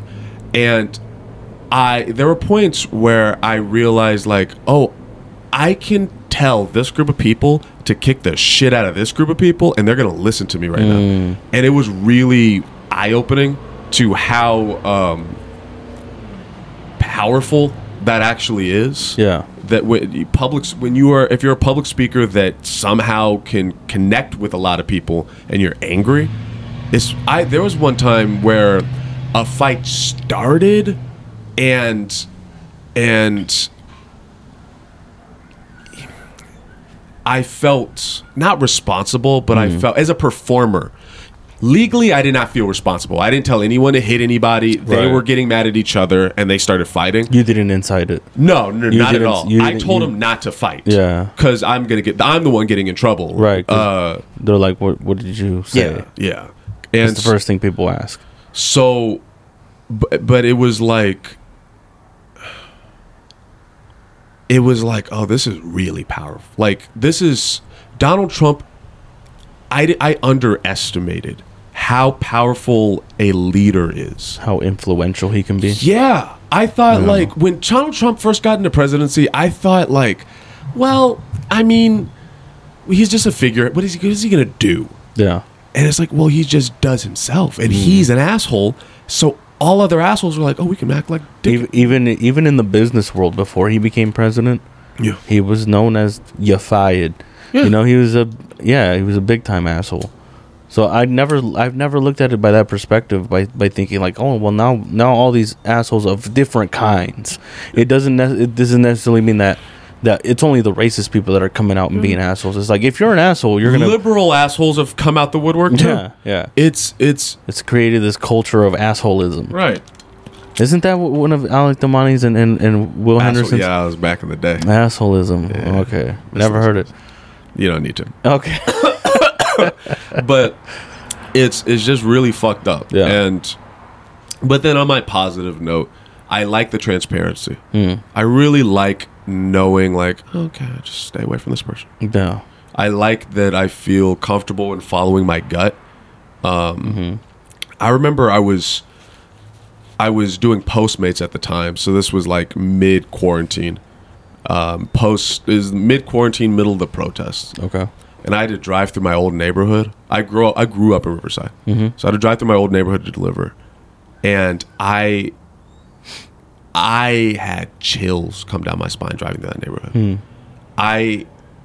This was after the meditation a little bit, after the kind of clearing a lot out, and realizing a lot, noticing a lot of that type of shit more. And so driving down the street, I was like, first off, American flags and Trump flags everywhere. Wow. And I was like, oh, this is what I grew up with, but it's hidden. They lie to you. Like, this is what they deep down feel. And driving down it, you ever like smelled Axe that you hadn't used since middle school or whatever, and you get that memory thing? I drove down there and I just had a flashback of like realizations that like this was really bad. Oh. That my childhood there must have been far darker than I think I even realized, because I got this gross feeling, man. Like, you ever we'll go spirituality. You ever feel like your spiritual side is telling you some shit, like, this is... Oh, we're going there. Yeah. You ever feel that? Like a gross gut feeling? Like a feeling, like a that's of the devil type of feeling. Do you know what I'm talking about? It's sort of. I tried to watch The Exorcist the other night, dude. I'm so scared, dude.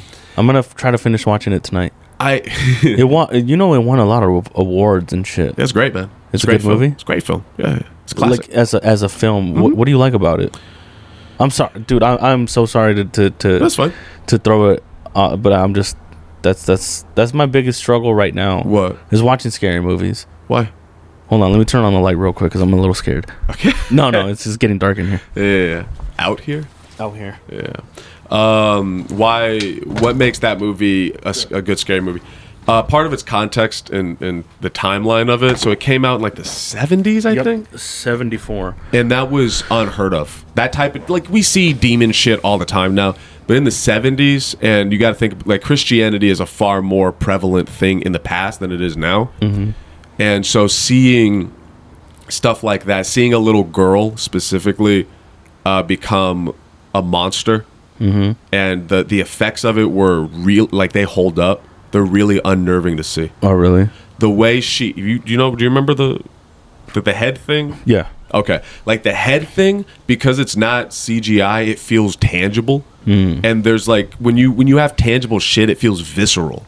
Like, you can really feel like the blood is on the screen. Or when she does the back walk down the stairs. Is that in the original, or is it in the extended version? I think that's the original. Okay. Because I had read somewhere that it was only the extended version.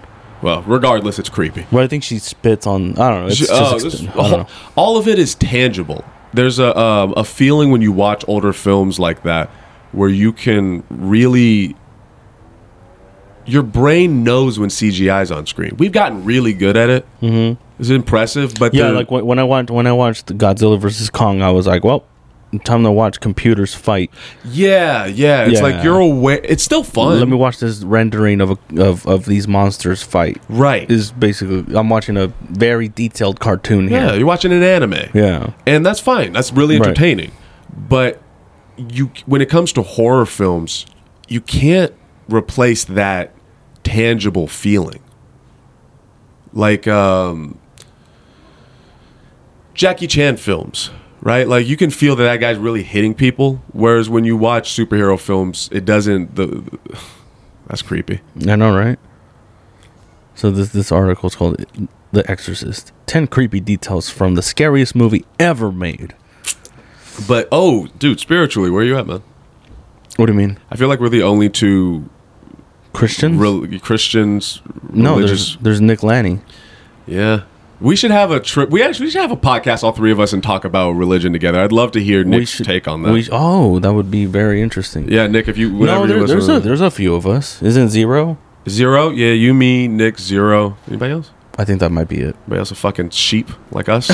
I wouldn't say that we're sheep. Man, I think I would call myself a hybrid now. A hybrid? What do you mean? Hybrid between Christian and Buddhist. Is that possible?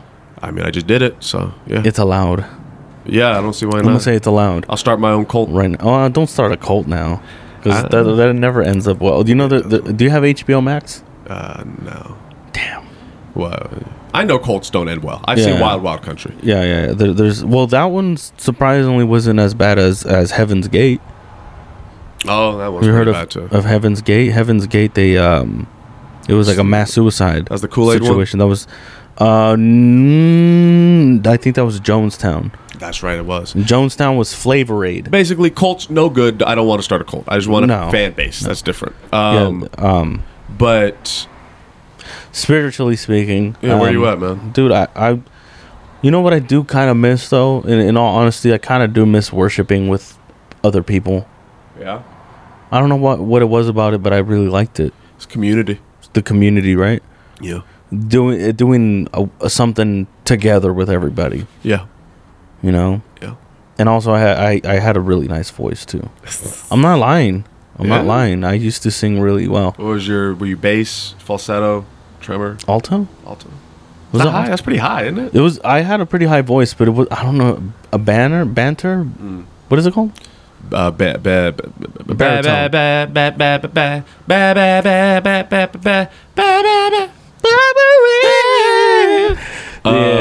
I don't know what I am. I honestly don't. You don't even know. Do you identify as a Christian still? Yeah. Yeah. I would. I don't know, man. It's tough, right, dude? It's. I don't want to, dude. It's been part of my life for so long that I'm not sure if I'm ready to completely let go. You get what I'm saying? I don't think you see. Okay, you are not a feminist, right? What do you mean? Like, you would not identify as a feminist? Someone would say, "Are you a feminist?" Not really, but here's the thing: my favorite people in this entire earth are women. Mm-hmm. My daughter and my wife. Why would you not identify as a feminist? But what? Okay, so what does a feminist believe? Feminism, for my definition, because we had to establish what we believe here. A feminist believes that there needs to be a level of equal respect amongst the genders. You don't rape, and that women should be treated like a person, like a human. No, okay. I'm going to use the two words. There's arguments for both of these, and it gets on my nerves because it's just semantics. But equality and equity. Okay. You heard the two difference of those words? Yeah, equality means exactly the same. Equity is variant. Yeah. So if you want to... It's equal to the situation. Right. If you want to just be nice and simple and plain about it, if you're using common goddamn sense, equality. But if you want to be an asshole and we want to get all fucking semantic-y about it, equity. So if, for instance... let's say there's a woman who is able to hold it in her own against men in no steroids or anything in the octagon. Mm-hmm. Fuck it, have at it. Equity. Do it. That's equity. Yeah. That's equity. You're working. Are you both doing the same exact type of work? Are you doing it at the same level? Mm-hmm. You're supposed to be paid the same. Mm-hmm. Equity. It makes sense. Fucking do your best to not be creepy. I say do your best because it's hard. That's what and then you get to the other side of it where women don't understand. They don't understand because they're not us. They're not but I think because of the strip club experiences and by the way, I used to work at one. I wasn't like Yep. I wasn't. But yeah. That'll like, man, when you're surrounded by naked women for 8 hours every fucking weekend and for months, you get to a point where you're like, I've seen your nipples before. Okay, you start to talk about shit. You have nothing to do. It's in the middle of the day at a strip club. Mm-hmm. Like, let's talk. And you start to learn more about the female perspective. And you start to understand more about what they mean when they say things like, I realized I was uncomfortable afterwards. I don't think that that is grounds for taking someone to jail. I just don't. But I get it because I was trying to like look at it from my perspective. And I was like, well, what's my version of that? My version of that is, I learned years later that getting called a nigger is like, or that like saying I'm a good black person is they're not trying to compliment me at the end of the day. But like that's something you realize later, or you realize, me getting arrested in the mall wasn't my fault. I didn't do anything. But you start to at a certain point when everyone's telling you like that your reality isn't real and that all this shit keeps happening to you, you start to think like, I guess I'm doing something. And so imagine being a woman. Imagine being alone with a dude on a first, second, third date, right? You're in his apartment. It's dark. And you start to get that gut feeling. We talked about this, like, I don't like this.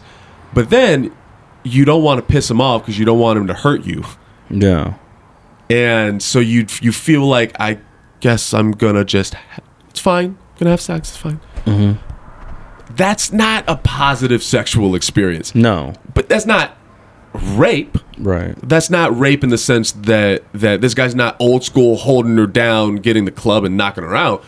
But it's a weird line that you're writing. There's white people who have, I'm starting to sound like a goddamn radical.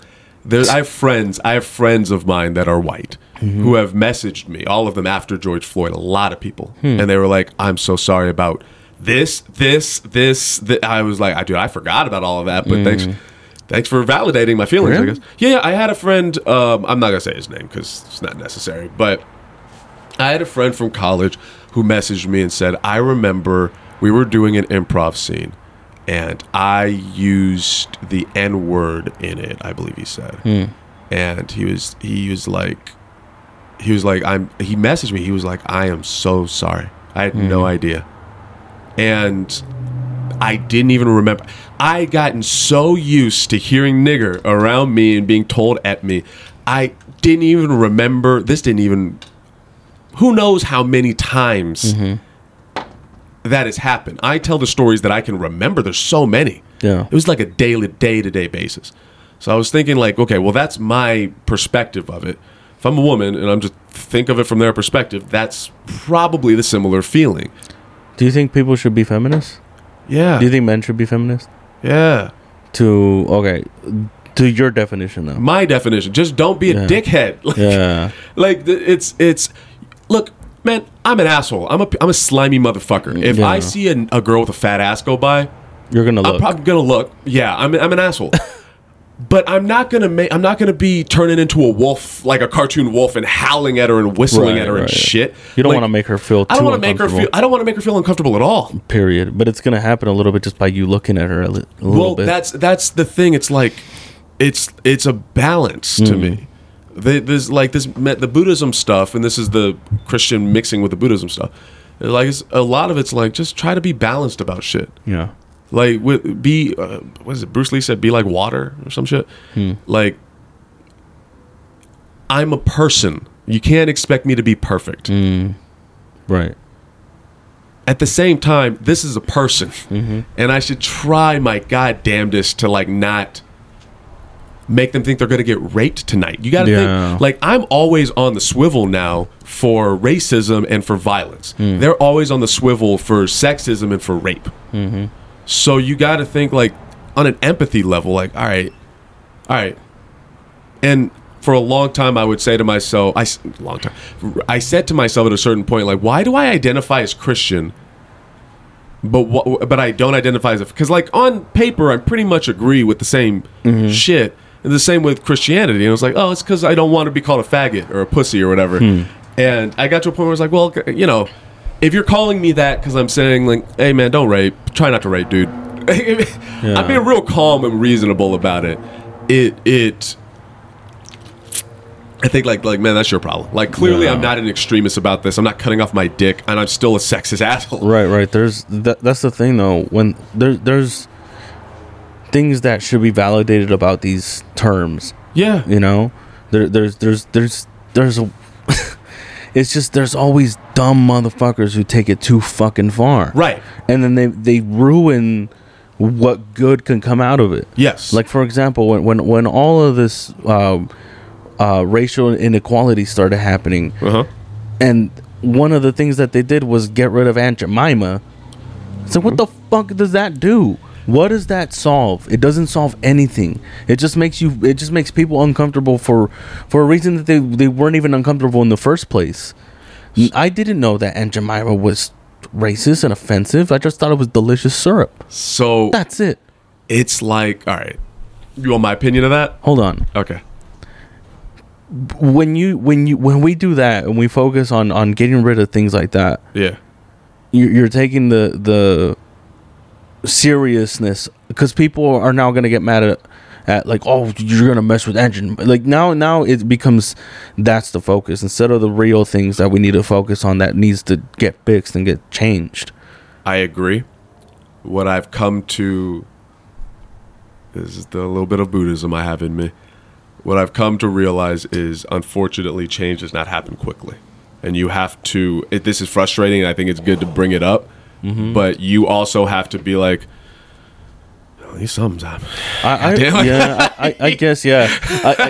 If you want to look at it like that. It's sad, right? I just wish that, like, idiots didn't get involved. Right. We have too many people on this earth. Yeah. That when a serious situation comes by that we need to listen to, that we need to take care of and to fix our society, these dumb morons get involved and they just make us run off course. Now, do you have the dumb morons, right? Mm-hmm. And when you think of the Christians, you can accept their dumb moron behavior. Here's the thing. There's a lot of good people who are not dumb morons. Feminism. There's dumb moron motherfuckers. Yes. Are there a lot of good people that aren't morons? Absolutely. So why don't you call yourself a feminist? Yeah, I mean, I think it's just all in the what is associated with. Exactly. Now, this is associated with terrible shit on the extreme. This is associated with terrible shit on the extreme. Both have reasonable pockets.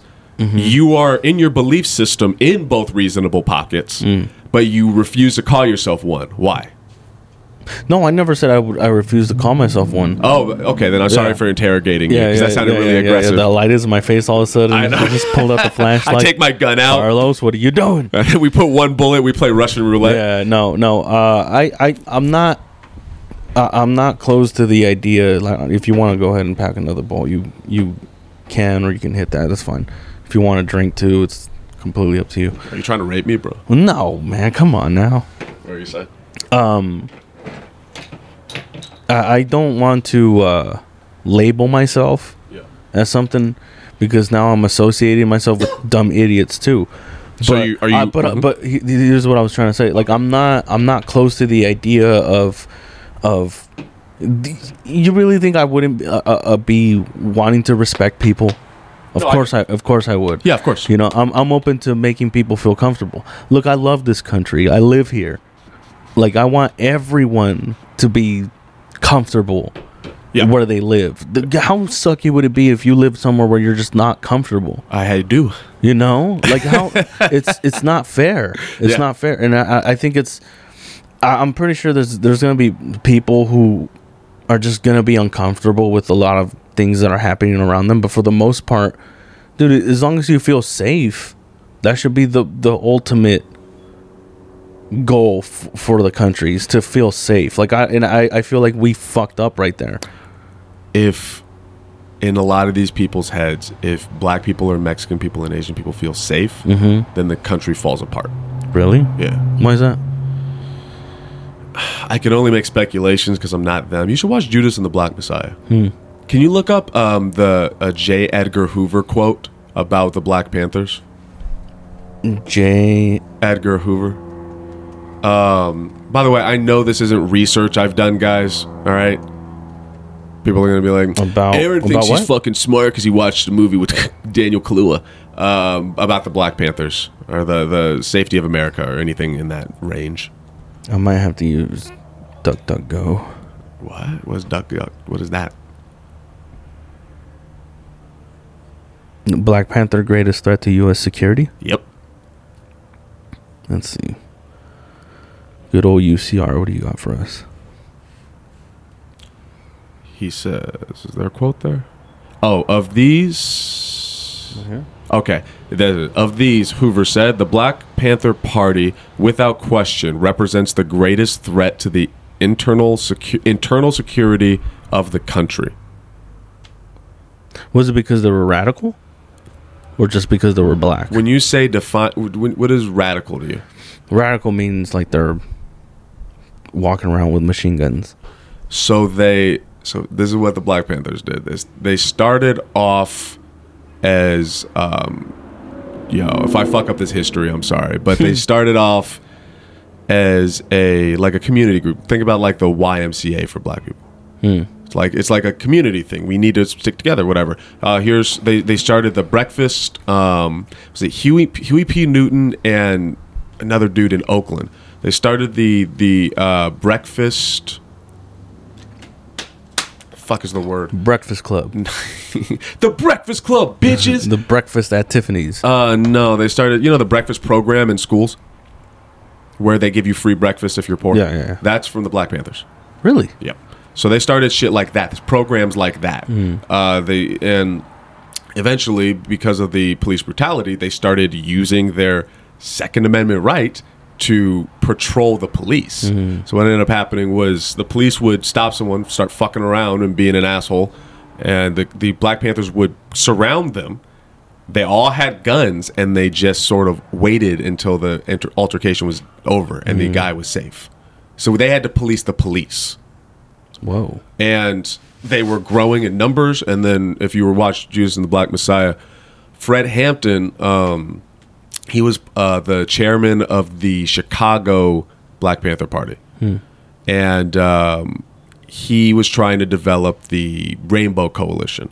So the concept was black people, poor white people, Asian people, Mexican people, Muslim, whoever. We're all going to band together because ultimately this is about the cops fucking with us and the government. The government's fucking us and this isn't okay. And so the government killed him. Damn. Yeah, that's a real short. It's on record that the government killed this person. Yeah. If you look up, so I don't want to spoil the movie, man, because I think you should watch it. I'll watch it. All right. What is it on? Do you know? Do I have to rent it? You might have to rent it, but it's worth it. What is it? Judas and the Black Messiah? Judas and the Black Messiah. Yeah. You're gonna go pee? Yeah, I am. But it's one of those things where it's.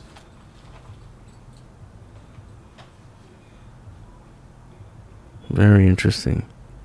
See, I should have paid attention to American history. It is really important when I was young. In my opinion. Yeah. But it's like with. Listen to that stream. Judas and the Black Messiah. This is a new movie? It was released. Okay. It's in theaters right now. Oh, dope, man. You should see it in theaters, man. Maybe. Where'd you watch it? On HBO, I think it was. Oh, then let me see if it's on HBO Max. I might be able to just. Yeah, my issue isn't someone being conservative. It's the hypocrisy of like Christian conservative, which is what most of them are. And saying things like you're pro-life, but then making an excuse for the death of like George Floyd or Breonna Taylor. Shit like that is like, you're not. Please stop calling yourself a Christian, because that's not. I'm not. That's fine. Just be an atheist then, because be your own thing, because that's not what that belief system is. Right. It doesn't. There's no justification for hatred. There's no justification for wrongful murders. Right. Like they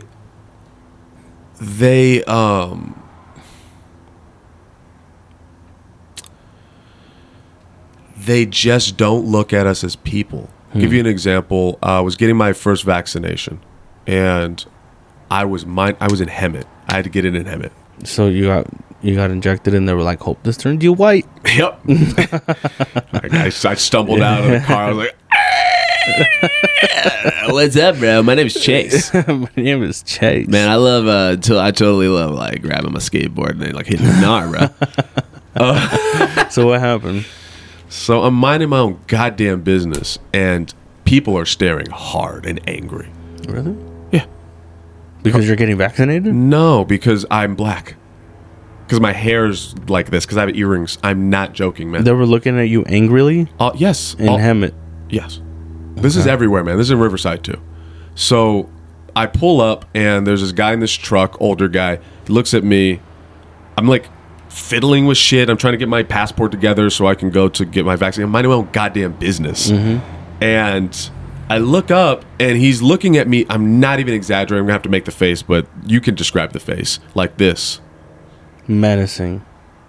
Angry. Annoyed. And I was tired. It was early. I knew I was about to get the shot, so I was going to be fucked up the rest of the day, like probably the day after. So I just like, what's up, man? And I just like kept going. And then I was behind these two older white ladies, and they were talking about old white lady shit. I don't know. I wasn't paying attention. I was listening to Anderson .Paak's Oxnard, which is fantastic. And they were noticing me. Everyone would take glances at me. And they kept noticing me, but I wasn't paying attention to what they were talking about. And so, have you gotten any of your vaccination? No. All right. I'm not that essential. So, you got the forklift, bro. Super essential. It's crazy because I haven't stopped working. Yeah. But yet, and they say that my job is essential, but I can't get the vaccine yet. Call 211. What is that? Just trust me. Call 211. Tell them you're essential. They'll poke me? Yeah. Really? Yeah. Am I going to have to go to Hemet? Potentially. Damn it. Well, are you essential though? Like, are you actually? You've been working this whole time. I assume you're essential. I'm an interpreter, so I'm an essential person. I don't think so.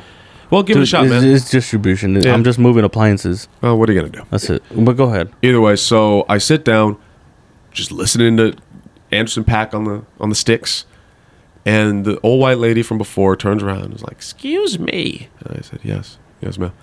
And she's like, "Your hair, it's so interesting." Okay, thank you. Okay. And she's like, I need to touch it. Can I touch it? I need to know what it feels. They don't, and no, she didn't touch my hair. You're like, you can touch this dick? No, it's this old ass lady.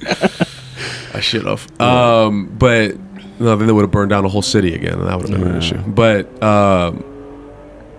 it's like when you say that to white people, the reaction's always like, "I don't understand, bro. She's just curious about like I don't understand." Well, what if a little black kid looks at a white guy with long hair and goes, "Can I touch your hair?" We don't, because we mind our own goddamn business. Exactly. And that's crazy. It's a tone of condescension. It's like you're not a person. It's like going to the zoo for them. Yeah. It's like going to the petting zoo. For real. Like, it's weird. And you're different. I want to touch you. Yeah. It's like you are the strange person here. Yeah. We are not. You are invading in my space. Yeah, that is weird. But that's what it is. That's how they think, and so they don't notice it. So that's where where I can't be mad at them. I'm not mad at the lady because she's old and she doesn't understand. She's in fucking Hemet. She barely has any teeth left. She can't even eat like a peanut butter jelly sandwich without it getting weird. So, like, it's fine. But it's when you turn that type of ignorance into anger. And that's what Donald Trump did, and here we are, and we see what happens. Like, now you take... That's what... Because Donald Trump didn't go on the mic and say, hey, do this. No. He emboldened those people. He encouraged. Yeah. Unintentionally, but didn't stop it either. Like, it happened, and it happened, and he didn't go, hey, that's not what I meant. Like, he was just like, well, they're going to vote for me, so I don't care. Yeah. I can't speak to his intentions. Right. I don't know. I can't speak to his intentions because I can't imagine that he was just like, yes, they're being racist. Yes, like I can't imagine that he's in a evil lair. I don't know if you'll be able to find this picture, but remember early in this podcast when I was like, I would describe the behavior as evil. Maybe it's really gotten cartoonish at this point. Maybe he was at some point in the White House thinking, "Fucking niggers." Maybe. Really think about that for a second. Think about all the stuff I've told. They burnt down whole neighborhood, murdered people. You know what? It wouldn't surprise me. No, like if it were to come to fruition, and we were to be like, oh shit, we have footage of the White House of him saying, I would not be surprised. No, not at all. But at the same time, I wouldn't be surprised if Biden did it either. He did. There's video of it. Oh really? Yeah. What, back in the day? Yeah. Yeah. And we still voted for him. That's how bad Donald Trump is. Yeah. That's how much people were convinced he was the worst person to have an office. Which, honestly, man, if things are gonna eventually calm down, by all means, you know, man. Like it's just I'm tired of it, dude. I want to go back to doing stand up like we were before, and like I just hope everyone learns to get along. That's not what's gonna happen. In my opinion. Well, I mean, as far as, all right, let me put it like this. It might not happen in the world, and it might not happen in our country, but individually, I can tell you that I like hanging out with you. Yeah. And I never have a problem with you and your demeanor and who you are, your skin color, I don't care. Thanks. Because I love the person that you are. You know, and the same goes with someone with like George Friedel. We might be different, but I love him. Yeah. William Henderson. You might be different, but I love him. Joe Beltran, Frankie Oy, Nick Lanny, You're about to Johnny hit that Gold. Weird line where if you don't say someone's name, they're gonna get mad at you. I know, right? Yeah. Well, just for the record, Aaron stopped me from saying names. But Mike James, all these people that I love. Yeah. You know, it's Jonathan Tynes, all these people, Stephen Roth, you know, I just keep naming names, Juan Cias, all these people that I've gotten to. This one, man. I know, right? He came to my mic not too long ago. Yeah. Probably like sometime last month. I gotta ask you how he's doing after. And he wasn't gonna go up. Like, why not? I asked him, do you want to go up? And he's like, nah, I'm just hanging out. Yeah.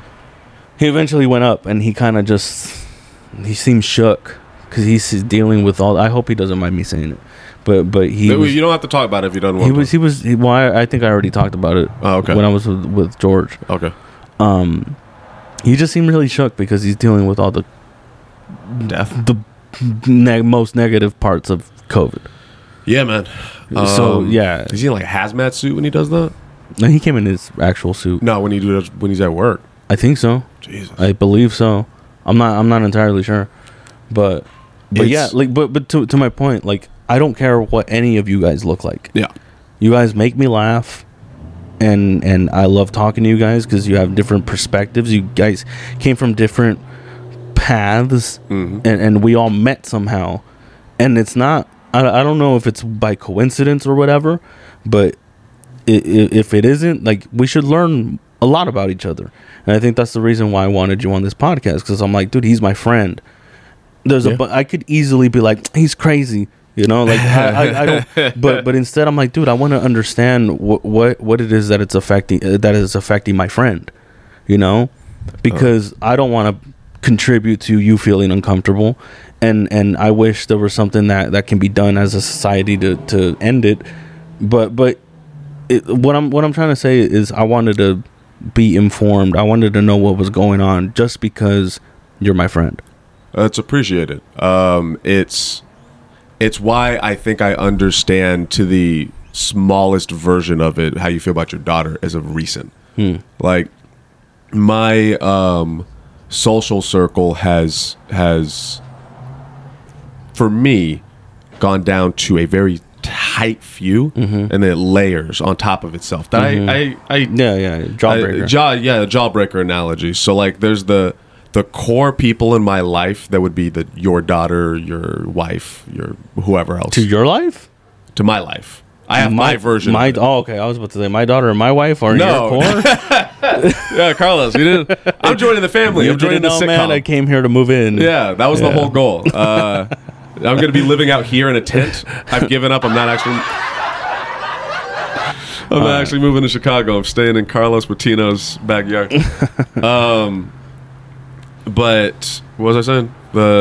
Your core. Oh, I have my core people. You have the version. My version of you have your version. Yeah, I have that, and so I don't think I could fathom the daughter part of it, but I get the these are the people I think about. Yeah, it's funny. Like I think people think I'm far angrier or more sad than I am because I talk about it a lot, but. It's not like all day I'm like fucking white people. Like we're on a podcast. Like what am I gonna talk about when I'm watching Bad Trip today with starring Eric Andre? Like no. I'm gonna talk about interesting shit. But what the fuck were we even? I got passionate. What were we doing? we were talking about your core. Core, yes, my core. Your core people. And it's gotten smaller and it's nice. It's like, I mean, but I think a lot of people realize that as time goes by, because in school and growing up, you're like, you guys are gonna be my best friends forever, and you realize that those people kind of disappear, and then other people come, and then it's this fluctuation. But there's this small group of people, call them family, call them the people that become your family. They don't leave. Yeah. And those are the people that you need to pay attention to. Those people's ideas, those people's influences, those people's reactions. They're paramount. That's what matters. Yeah, and I think that's what genuinely makes you comfortable with where you're at. Yeah, you know. You know what else has been good about the moving thing or the plan to move is you're not gonna get to see me anymore. That's what it is. That's what it is. I'm just trying to leave. I got to leave. Wink, wink. But I'll actually be in your backyard. Is that you finally get to miss things? Yeah. Like I have far more appreciation for this scene and my life at the moment because, like, all right, I'm trying to no longer have this anymore. I am honestly so scared. I mean, I talked with you about it a little bit, but I'm at the part now where it's getting scary. Because it's getting closer and closer. It's getting closer, and the job thing is not easy. And that's really scary to me. Finding work, man. What if you are you looking for work in your field? Yeah. What if you didn't? I don't know what else to do. Warehousing? There's warehouses everywhere. There has to be. But I don't know how to drive a forklift and shit. What? You don't have to. You drive stick shift, you'll be fine. Trust me, it's general labor pays a lot more than a lot of people think. I'm listening. You know, like you can have a general warehouse job and make enough to sustain you. I guess my big thing is my schedule. So like, yeah. What's your schedule like? My schedule is perfect for comedy right now. What is if we were to never shut down, bro, I'd be killing it right now. It'd be great. So my schedule is okay. Let me put it works perfect for me as an open micer because I work Friday through Monday. Okay. And I get out by 3:30, 4 o'clock or whatever. Yeah. So I can still do things here and there, but during the week I'm free. So for me, I'm trying to keep my schedule as flexible as possible because I'm going to be doing the acting resume shit, and I'm crossing my fingers that I'll hopefully can just get commercial work. If I can get some commercial work, man, and I know that's thinking really big. I have no idea how it works. Who knows? I could never get it, but maybe talk to Sammy Cantu about that. Yeah. He's in commercials. Okay, I'll message him. He's a handsome man. I'm hoping to have him on the podcast soon. He's a very pretty I man. love him. Like, not in love with him, but like he's one of the greatest guys. You never talked to Sammy Cantu that much? No, not really. You like him? All right. Yeah, I'll hit him up. He's the most likable person in all of. He's more likable than KJ. Yeah. Yeah. I would say Sammy doesn't seem like an asshole. Sammy seems like a good person. Yeah. KJ's a bit of an asshole though, but I mean, he does it in a necessary way sometimes. Yeah, no, I love KJ. Yeah. Anyway, what was it? Commercial work that you're trying to. Oh, and my job is tricky in that it is a skill based that I need to keep doing. If I just stopped signing, trust me, it's not good. Really? Yeah, I mean, you got to. It's like any language, man. You got to use it, and I already don't use it enough. Oh. Okay. And as an interpreter, it's like that's the field I know, man. I've been doing it for 6 years. Yeah. That's what I know how to do. Yeah, and you know what? I feel the same way. Like if they were to tomorrow be like, "Hey, robots are gonna handle the warehouse work now. Yeah, you got to find something else to do." I'm gonna be like, "Well, what else? Fucked. What else could I do? Right. Like, I've done that for almost 10 years. Yeah. Like, what do you think I can do now? Like, I can't go. I mean, like, I have some computer skills, but not enough to do anything like that. And like, I can lift things. Yeah. You know, it's like what where am I supposed to go? So, but you're I'm an interpreter, man. That's what I can do. That's even more narrow of a. Yeah. Because it's not like there's interpreting jobs everywhere, right? I mean, there's deaf people everywhere. Mostly cities. Oh, really? That's where deaf people congregate because it's like, why the fuck would y'all move out to Kansas? So it's mostly cities. So, is Chicago a little more rural? No. Chicago's fine. It's what it is there's a special certification that I need to get for Illinois specifically. Either that or get a national certification, which in fact can you remind me about this tomorrow? That like I need to look into an RID certificate.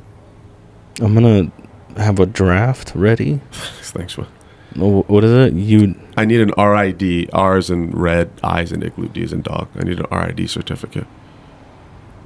So in my field, you can get individual certificates for different states, or you can get the RID, which is national. Problem is, it's fucking hard and it's really expensive. And I've taken the test. It's like going to school again, then. Basically, man. It's fucked, man. Yeah. And the problem, it makes it even worse, is COVID has shut everything down with it. So the test that I need in order to get a job in the state that I'm moving to, I can't take until they open it, which means I have to then wait until it's open. I don't know when that's going to happen. Then I have to be good enough to pass the written test. I fucking haven't been in school in a very long time, and I hated it. And then keep in mind, you're gonna have to study. That's time away that you're gonna take from stand up, because this is what's gonna be occupying your mind. Yep. Now I'm gonna have to do the performance part, and it costs money. And if I fail, well, you just lost fucking $500. Have fun. Damn. Yeah. So, and you got to wait another 6 months. Is your idea to have an RV out of the window now? Yeah, I can't do it now. Okay. Especially in a place like Chicago. If I was living in California, RV would be fine, but this is not the place anymore. Yeah, physically, if I'm going to be in Chicago, I need to live in I need to live in an apartment. But I do plan on saving up for an RV eventually when I'm in that position. Okay. But I just gave myself fucking anxiety, man. Like it's scary. You know what I'm saying? Like, do you see the situation? It's a huge move. I mean, there's not one person that can make that huge move and not feel some sort of anxiousness to it and stress. Like when I first got married, dude, like I went from living with my parents to live with my wife, you know, like there was no in between. Yeah. So when I first moved in here, you know, I was like, oh shit, this is really happening. I'm scared, nervous, because I didn't know how it was going to work out, and is this person going to like me long term and stuff like that. And this is like a commitment of a long term. And so it's the same way. You're committing, you know, to go somewhere else that you've never been to Chicago, right? No, I'm visiting in May. And it's like I'm excited. There's a big positive and a big negative right now. Yeah. I'm gonna say the negative, and then I'm gonna end on the positive. And this is why I like spirituality. Please remind me to get to spirituality after this. Okay. The negative is I'm fucking stressed. I'm scared. Anxiety's through the fucking roof at this point about it, for so many reasons, mostly because of the job stuff. But the positive is something's gonna happen. I don't know what's gonna happen. I don't know what's gonna happen. Something's gonna happen, and after that happens, my hope is that it'll be a level up in some way. Like, it's a lot of pressure. And I feel like, I don't know how you've worked under COVID, but the COVID type of pressure, I think, has helped. And so this is similar to that type of pressure, but even more independent. Okay. And so it's like it's like as long as I can just pull through somehow, if I can just pull through somehow, it'll be better. It'll be way better than right now. So I'm just like gritting my teeth and getting through it. And then to the spirituality part of it, this is why I'm so confused by people that are atheists, because I don't think I could do it if I wasn't like a little loopy. If you don't have something to depend on. I agree 100%, dude. Yeah. And you're kind of just going not blind, like you have a plan, but at the same time it's like there's gonna be a point where you're like, I kind of just have to trust that it's gonna work. Yeah. You know, and honestly, dude, I hope that it does, and I think it will. You know, I think you're, since I've known you, you've been very persistent and very, you really want it. I do. And I think you want it more than anybody right now. I mean, not more than anybody right now. You like it more than you like it enough for you to make life-changing decisions. Yeah. And I think that's going to be rewarded. It has to be. Yeah. Someone has to be looking down and be like, okay, he really wants it, I'm going to give it to him. Have you ever begged your parents for ice cream, and then eventually they're like, and then you're like, all right, I'll clean the house or whatever, and then you clean the house and you're like, this fool really wants that ice cream, I'm giving him an ice cream. I'm glad you added this fool.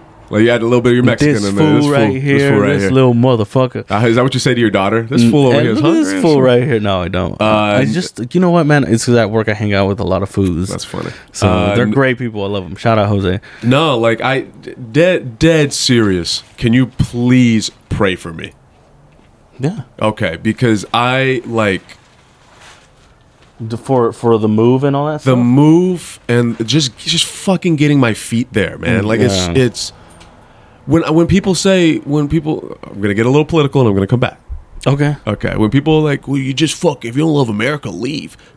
Man, I can't even move to shit. I can't even move to another state in America right now because of money, let alone move to fucking Tanzania. Yeah. Like, are you out of your mind?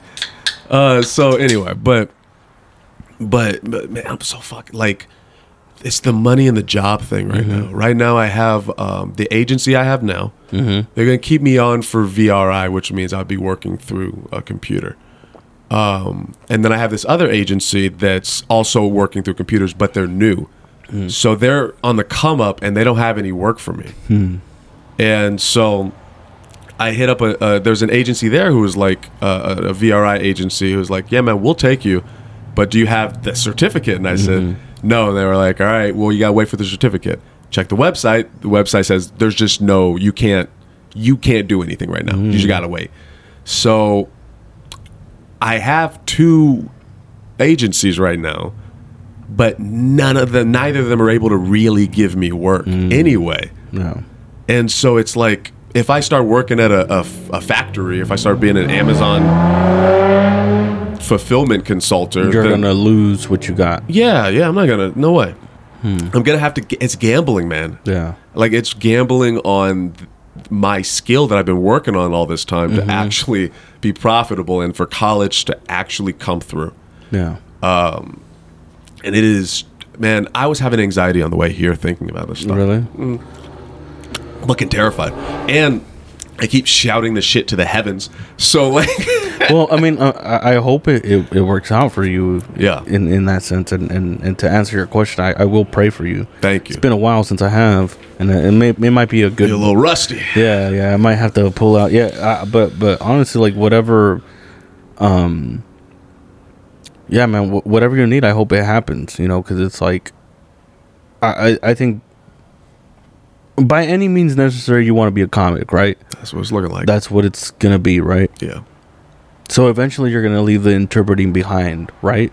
Eventually, yeah. Okay. If I can, man, if a big pipe dream in my head is like, what if I get there and I can just get like 2 commercials, just 2? You know what I mean? And I know. Come on, Geico. I know, right? Geico, come on. You need a guy with dreadlocks to be your next mascot, right? I can wear glasses and be on a broom. I'll be like Black Harry Potter. Whatever you need, whatever new thing you need to add to your clan of misfit characters, I'll join you. But no,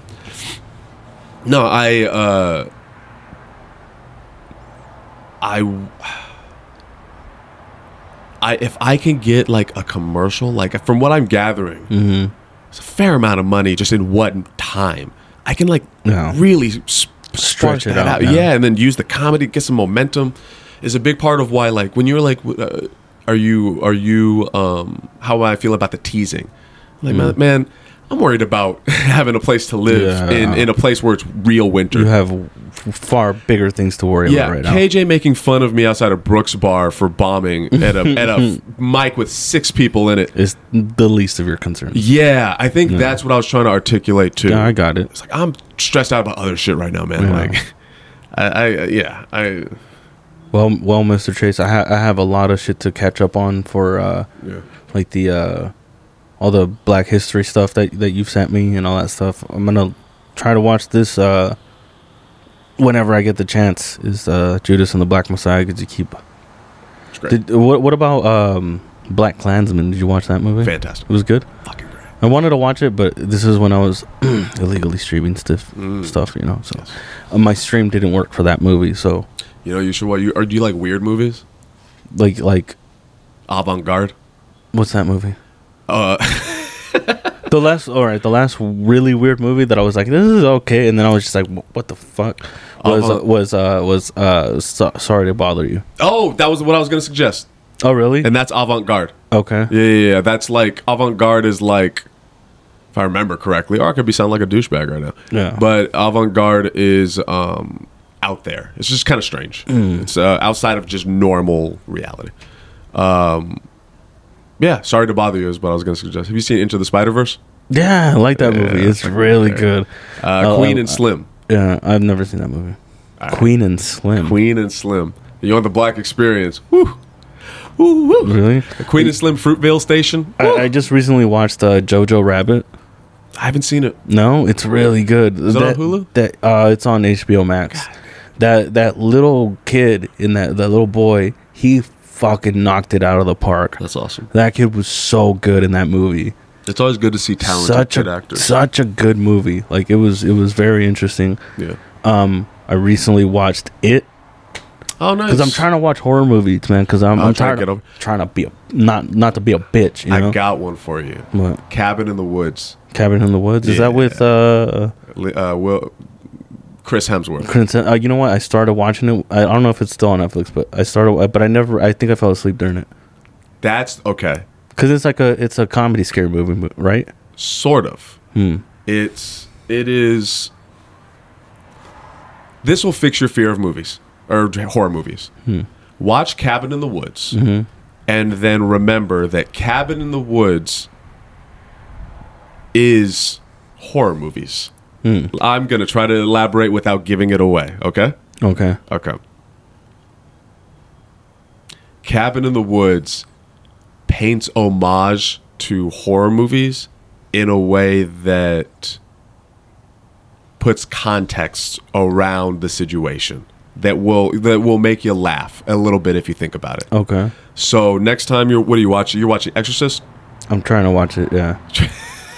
Dude, I just it just scares the balls off of me. It's just I don't know. All right, you're watching. Let me know one day. We'll watch Cabin in the Woods. Okay. But are you still doing film favorites with Bryce? Yeah, man. It's the first season's out. Okay. Yeah, you can watch are you still watching movies together and recording for the next season? Yeah. Until you leave? Yeah. Okay. That's a whole other stressor. That I listened to one episode and I was like, this is pretty cool. I've learned a lot about film because of it. And it's made me it's allowed me to be more patient. Like he's made me watch some crazy shit. Stuff where you'd be like, well, why would this be on your favorite list? Where it's just terrible. Like I think there was the episode that I listened to is when you watched it was like a slow movie, you guys said. Was it Potep? No. Stalker? That one. Stalker? God damn. Hold on, let me see. Let's see. Russian film Stalker runtime. Stalker's running time is 2 hours and 43 minutes. 2 hours and 43 minutes of the slowest, dullest, most confusing, boring in Russian film I have ever seen. It's crazy. And you watched it in its entirety? Yep. Sat down and watched it. You didn't fall asleep? I'm not allowed to. This is part of the rules of the I have to watch. Do you know the rules of the podcast? You can go ahead and explain them. So we have his top 500 favorite films because Bryce is a maniac. And we're going in descending order. So 500, 499, 498. Every episode, we pick 3 in descending order. And then I have to pick one of the 3. If I've seen it, I can't watch it. Oh. So, and like Goofy movie will come up, and I'll be like, I want to pick Goofy movie, but I got to go watch fucking, what is it, Thief. Because you've watched Goofy. Because I've seen Goofy movie. So it's about expanding my horizons with film. But it takes so much patience. Because some of these movies are terrible. But then I've watched other movies where I'm like, Finding Neverland is really good. Finding Neverland's fantastic. And Wreck-It Ralph was great. Oh, Wreck-It Ralph was awesome. Yeah. I watch it all the time with my daughter. Gravity was really good. You liked it? Mm-hmm. So many. So Being John Malkovich, I'd never seen that. So fucking Near Dark, that's the first episode. Never forget Near Dark. Bone Tomahawk. Like, I could just list off so many movies now. And it's just expanding your horizons. Okay. I would love to watch a scary movie with you. Yeah, dude. I might be holding on to you, though. Dude, and then like at night, dude, I'm just scared. No, I get you. I'm just scared. Okay. But I got through it. Well, because it's silly. Yeah, it wasn't. You don't I watched it with very low volume. Oh, Jesus. And I pulled out my phone a lot. Okay. You have to. Do you like roller coasters? I love roller coasters. Think about it like a mental roller coaster. Okay. So it's not real. The roller coaster makes you feel like you're gonna die. Yeah. And that's what's fun about it. Okay. The scary movies make you they give you the fight or flight response. Okay. And you just got to remember, I'm not gonna die. It's not gonna happen to me. Not gonna happen, except for the Ring. Oh, I thought you were gonna say The Exorcist. Holy shit. No, you're good with The Exorcist, but the Ring, don't fuck with the Ring. What do you mean? Have you seen the Ring? I think so. With the girl in the well. Yeah, with the videotape, right? Yeah. Just don't watch that one. Why? Because that's the one that's real. But other than everything else, wait, hold on a second. I'm joking. Okay, I was about to say shit. I already saw it. Then you'd have been dead a long time ago. Yeah, you're right. I was like, what if it's got a delay? You have to, because so many people watched it at once. You have to start looking at it like a roller coaster. Okay. It's just a mental roller coaster. Like if anything, it's way safer than going on a roller coaster. Oh, of course, yeah. So yeah, I think there was one time where at Six Flags, some dude lost his hat over the fence where a roller coaster rode by, and he was like, "I'm gonna go grab my hat." I heard about that. Jumped over the fence, and and it was one of those suspended roller coasters, and some dude's foot hit him, killed him, and the dude lost his foot. Yeah, that's why I don't fuck with roller coasters, man. Roller coasters are so much fun, though. Yeah, good story. You don't go on roller coasters at all? I used to because I was being peer pressured. No one's gonna peer pressure me ever again. No. No, I'm old. I'm an old man, and I don't go on roller coasters. Goliath? Nope. X2? Nope. Tatsu? Nope. None of those. You could just be making shit up right now. You could be just saying gibberish to me, and I don't even. Nope. I'm not. Those are roller coasters. So Like- much fun. Dude, I love it. It's not my thing, man. I love it. My wife and I, we before we got married, when we were just dating, dude, we had season passes to Six Flags. We were always there. One time we went, and we just bought funnel cake. I can see that. I fuck with Disneyland. Disneyland's cool. Yeah. Do you like the rides? Yeah. Space Mountain? Yes. Okay. Because it's a show. Family. Well, no, it's a show. Okay. Like it's like experience. When you go to Knott's Berry Farm, you're going there for the roller coaster. the thrill. The thrill for the roller coaster to scare the shit out of you. And there's a little bit of that in Disney. What about Universal Studios? I haven't been in since I was a kid, but I think it would be the same. Yeah. Yeah, It's Disneyland. it's not about scaring the shit out of you as much as it is like you're going through. It's a small world after all. It's like annoying, but you can say you did it. And what is it? Space Mountain mentally feels probably really big, but it probably isn't actually that big because it's so dark. Yeah.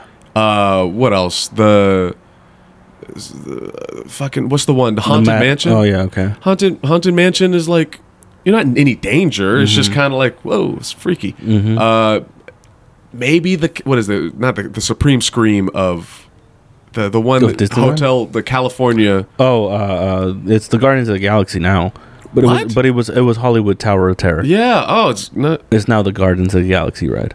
All right. Well, It's the same ride. same shit, It's whatever. just they just changed the programming and what you see. But I rode it when it was the Hollywood Tower of Terror. Same. And it was pretty cool. I'm glad I got to say that. Yeah, me too. So like the little moments like that, that's like an experience, and I don't Yeah. never need to have that again.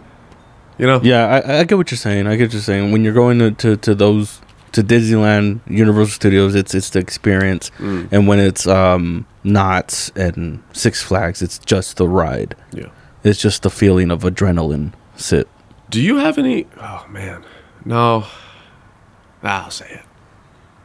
Do you have any suggestions for this anxiety for the Chicago shit? Because it's really fucking me up, man. I don't know what I'm gonna do about money. Like I had a whole plan set up. I don't know, man. I would say, I don't want to give you the wrong advice. Yeah. But if I would say just look at other lines of work. I know you studied for it, but if it's not the means of you getting there, because the point is to get there. Like if it's not getting you there, then maybe you might want to look into it. But what else can sign language do? Like maybe not just interpreting. Maybe I'm not thinking outside the box for enough. churches use interpreters all the time. You think they do? How much do they pay them? I have no idea. Ooh. But like Harvard, I shouldn't say fucking church. There's a big ass church Yeah, I know what you're talking about. off of Arlington, and they have interpreters. Okay. Maybe a mega church. Hit up churches. All right, I just sent that to you. But yeah, I guess I could look into that. Political interpreting, like those people. I would need a certification for that. For really, what about for whatever happened to that dude that just snuck up? I don't and know was- how people get. I don't.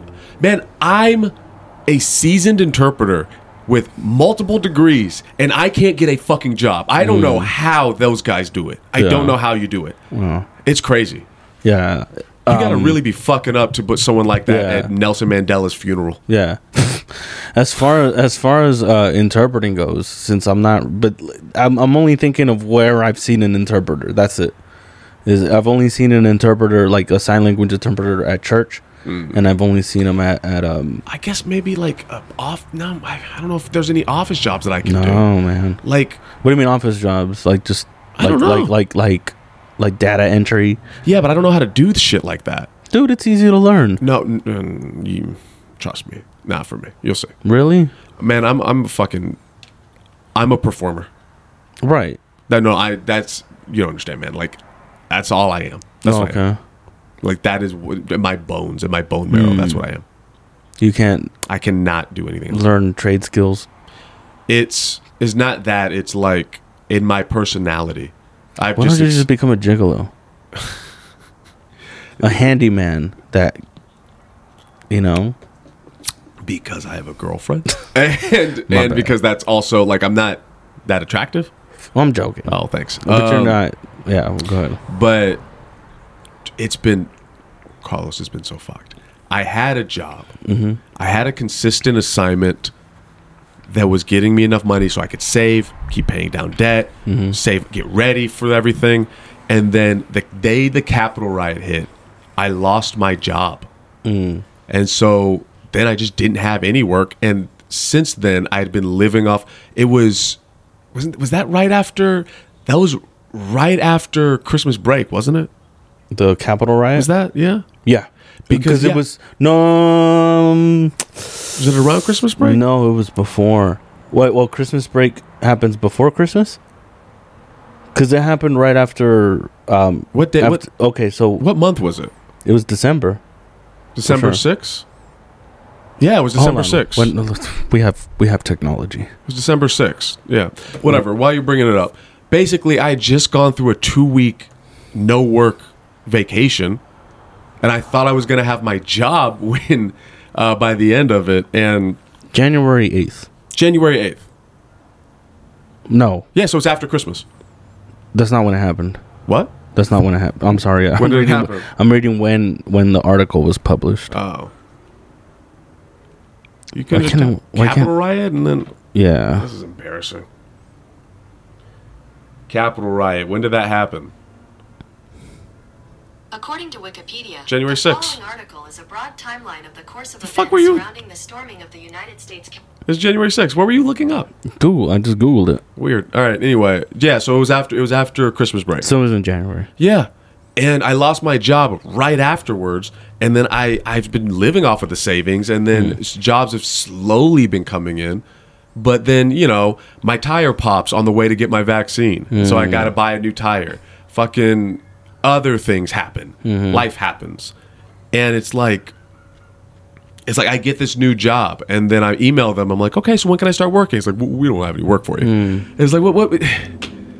I'm trying. Like, I'm trying to do my best. Yeah. So it's really gotten frustrating, man. Like, it feels like I'm being tested. It sucks when there's work out there, but you don't feel like you can do the work. Yeah. Yeah. And because there's no work for your field. No, there just isn't right now. Damn. And it makes me think even more how bullshit college is. Because for so long, people were like, get a college degree, then you got to get job employment or whatever. Job security. That was a big thing about college, job security. It's like, well, we found out that our infrastructure doesn't fucking work, so there is no job security. Yeah. So you lied to all of us, basically. Grocery stores? Work at a grocery store? Like, no, I'm not. There's nothing wrong with that. Restaurants? It's like, I know I'm coming off stubborn, but it's like, I will look into that when I need to look into that. At this point, I'm not at that point. Okay. So if it's not like I'm above doing those things. If need be. That's absolutely need be. Yeah. But right now, it's not at that point. But it is getting closer to a point like that, and that's upsetting for me because you spent so much time and energy with this. Yeah, and it's a really good paycheck if it works well. Yeah, and I don't want to lose that. And as soon as I start working another type of job like that, you just lose it. You're done. Yeah, because you can't get back in. Especially if you don't have any like deaf relatives or friends.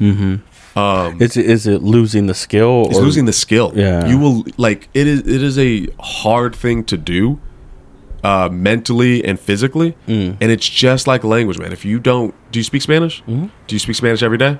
No. How often do you speak it? Every week for sure. Okay. Did you grow? I force myself because I'll talk Spanish with my coworkers. Right. I don't have anyone to speak to in sign language. Really? Yeah. Other than like my girlfriend, but she doesn't really sign anymore. She's at Starbucks now. So like,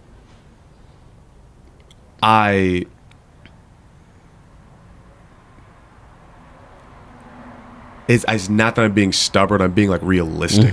Like that's my skill set. Yeah, you understand that you'll lose it too. I will lose it. Yeah, I will absolutely lose it, and that's not good. Wow. And so I just need a break. You know what I mean? Like I think that's another reason why I'm kind of wound up. For how long can you go without doing it before you start losing it all together? I mean, I would say if I went a year, if I went a year without signing at all, I don't know how I would be as an interpreter. Like you could still take vacations. What do you mean? Like if you worked right now and you were wore out and you're like, I'm gonna take a break. Yeah, I could do that. You could take a break and then come back. Yeah, but just fine. Yeah, but it's just like for extended period of time, I would lose it. A year after a year, you would lose it. Right now, I'm not that good. Oh, really? Yeah, because I don't do it enough. Right. It's like a tool I use now, and so it's really. Do you think sign language is harder to learn than a different language? No, for me it was easier. Like a speaking language, like one where you can still speak. For me, it was easier. Really? Yeah. Oh. Because the way the language is set up, it's about creating a picture. Like you can do it in English. Okay, so like, can you start speaking to me? The audience isn't going to be able to see it, but you will. Can you start speaking to me? Hello, this is Carlos Patino. This is the Construction Ahead podcast. I wish I had more listeners, but I don't, which is fine because I'm an idiot. But I have cool ass people on here like Aaron Chase. Do you want me to keep going? So that was like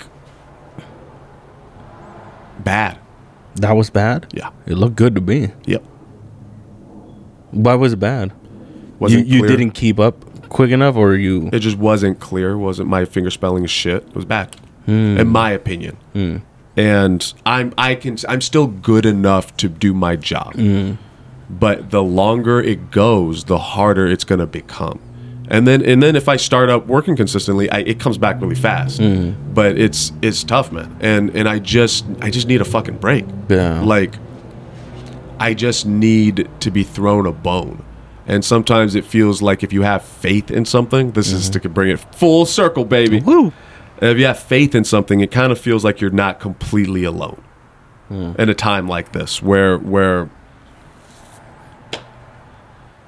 it's fucking scary. Yeah. So scary. It's scary, but at the same time, dude, you're gonna find the means. You come off as the person that really wants it, and I think that's gonna be rewarded, dude. Like honestly, I wish I had the solution to all the stress that you had. I might go into unemployment, but I don't have anything like it. But I want to tell you it's all right, man. Like it's gonna all fall together eventually, man. Yeah, I've been working on like. I think the reason why I'm not completely falling to pieces right now, I was falling to pieces a little bit on the way here, but at this very moment is I think the meditation of the Buddhism thing has helped. That's good. Invoke yourself more into that, and because it seems like it's holding you together, and anything that's holding you together is important. That's the thing. Okay, we were talking to a comic I think recently who's basically a nihilist. You know a nihilist? No. A nihilist is someone that just doesn't believe in anything. Let's see. Find the definition. Who is this? Can you say? Do you want to say? Don't say. That's not necessary. Define nihilist. Here's the definition of nihilist. A person who believes that life is meaningless and rejects all religious and moral principles. So this dude was like, nothing matters anyway. He's a comic. And I was thinking to myself, like, God damn, man, that's really depressing. Yeah. Like, I mean, if that's what you believe, hey, that's what you believe. That's how you want to move through the world. That's cool. But, like, nothing. Ugh. Yeah. Like, that makes it really depressing. And maybe we're wrong. Maybe we're just floating around in fairyland. But I'm all right with that. Yeah, me too. I don't have a problem with feeling like there's something that's looking out for us. Yeah. Or not even looking at, just watching us even.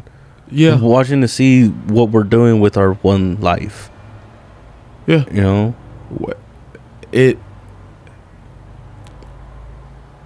Yeah. It just feels like it's a gut feeling. Mm-hmm. And that's something I don't think I've ever been explained. You can't really explain it to someone who's white. No. You can't explain it to someone who is very scientific about it. Like you've heard the facts, not feelings. It's like, all right, come on, man. Like Ben Shapiro. Yeah, shit like that. It's like, dude, you're Jewish. Shut the fuck up. You what facts? Yeah. I think You have stupid fucking hat on. In the conservative world, he is a gangster, though. Oh yeah, for sure. He is a conservative gangster. My wife is actually a fan. That's strange to me, but it's like it's not a big deal to me. Yeah, well, whatever. Either way, he not even him. Like that type of person. I think it's when you choose one side hardcore, you know, and you're gonna die on that side, no matter what. It's like, no, I'm not gonna get back into the whole race thing. Nah, because we'll be here all night. Yeah. Speaking of which, I don't want to hold you up from your life. Plus it's late. Probably just gonna pee. And how long have we been doing this? We have done 3 hours. That's a fair amount of time. 3 hours, and that's a great amount of time. I think this. I don't know what it is about you buddy system fools, but you and George just bring out the longness in the podcast, man, and that's cool. How long is it normally? I don't put a time to it, but I think 2 hours, less than 2 hours. So the fact that we can get through 3 hours talking and learning about each other, I think is very cool. I agree. I have to get up early to drive my girlfriend to work, so I'm gonna have to go now, man. All right, hey, Aaron, thanks for being here, dude. I'm gonna keep looking into all this stuff that you sent me, and I will be praying for you. Thank you. I just want to say, dude, thanks for being here, dude, and I really do care about you, and I really value what you've done in the comedy community. You know, and you're a great friend of mine. Vice versa. All right. Drop your socials if you'd like, if someone reaches all the way to the end here. No fucking way. No, you don't think so? I don't think so. Not even Nick. Nick is probably like, I have enough. Yeah, whoever reaches the end of this, please let us know, because I'll be really impressed. Aaron Chase 91 on Instagram and TikTok. Cool. And I'm at Los Patino Comedy on Instagram. Thank you guys for joining me. My name's Carlos Patino. Construction ahead. I fucked up the outro. Did you see that shit?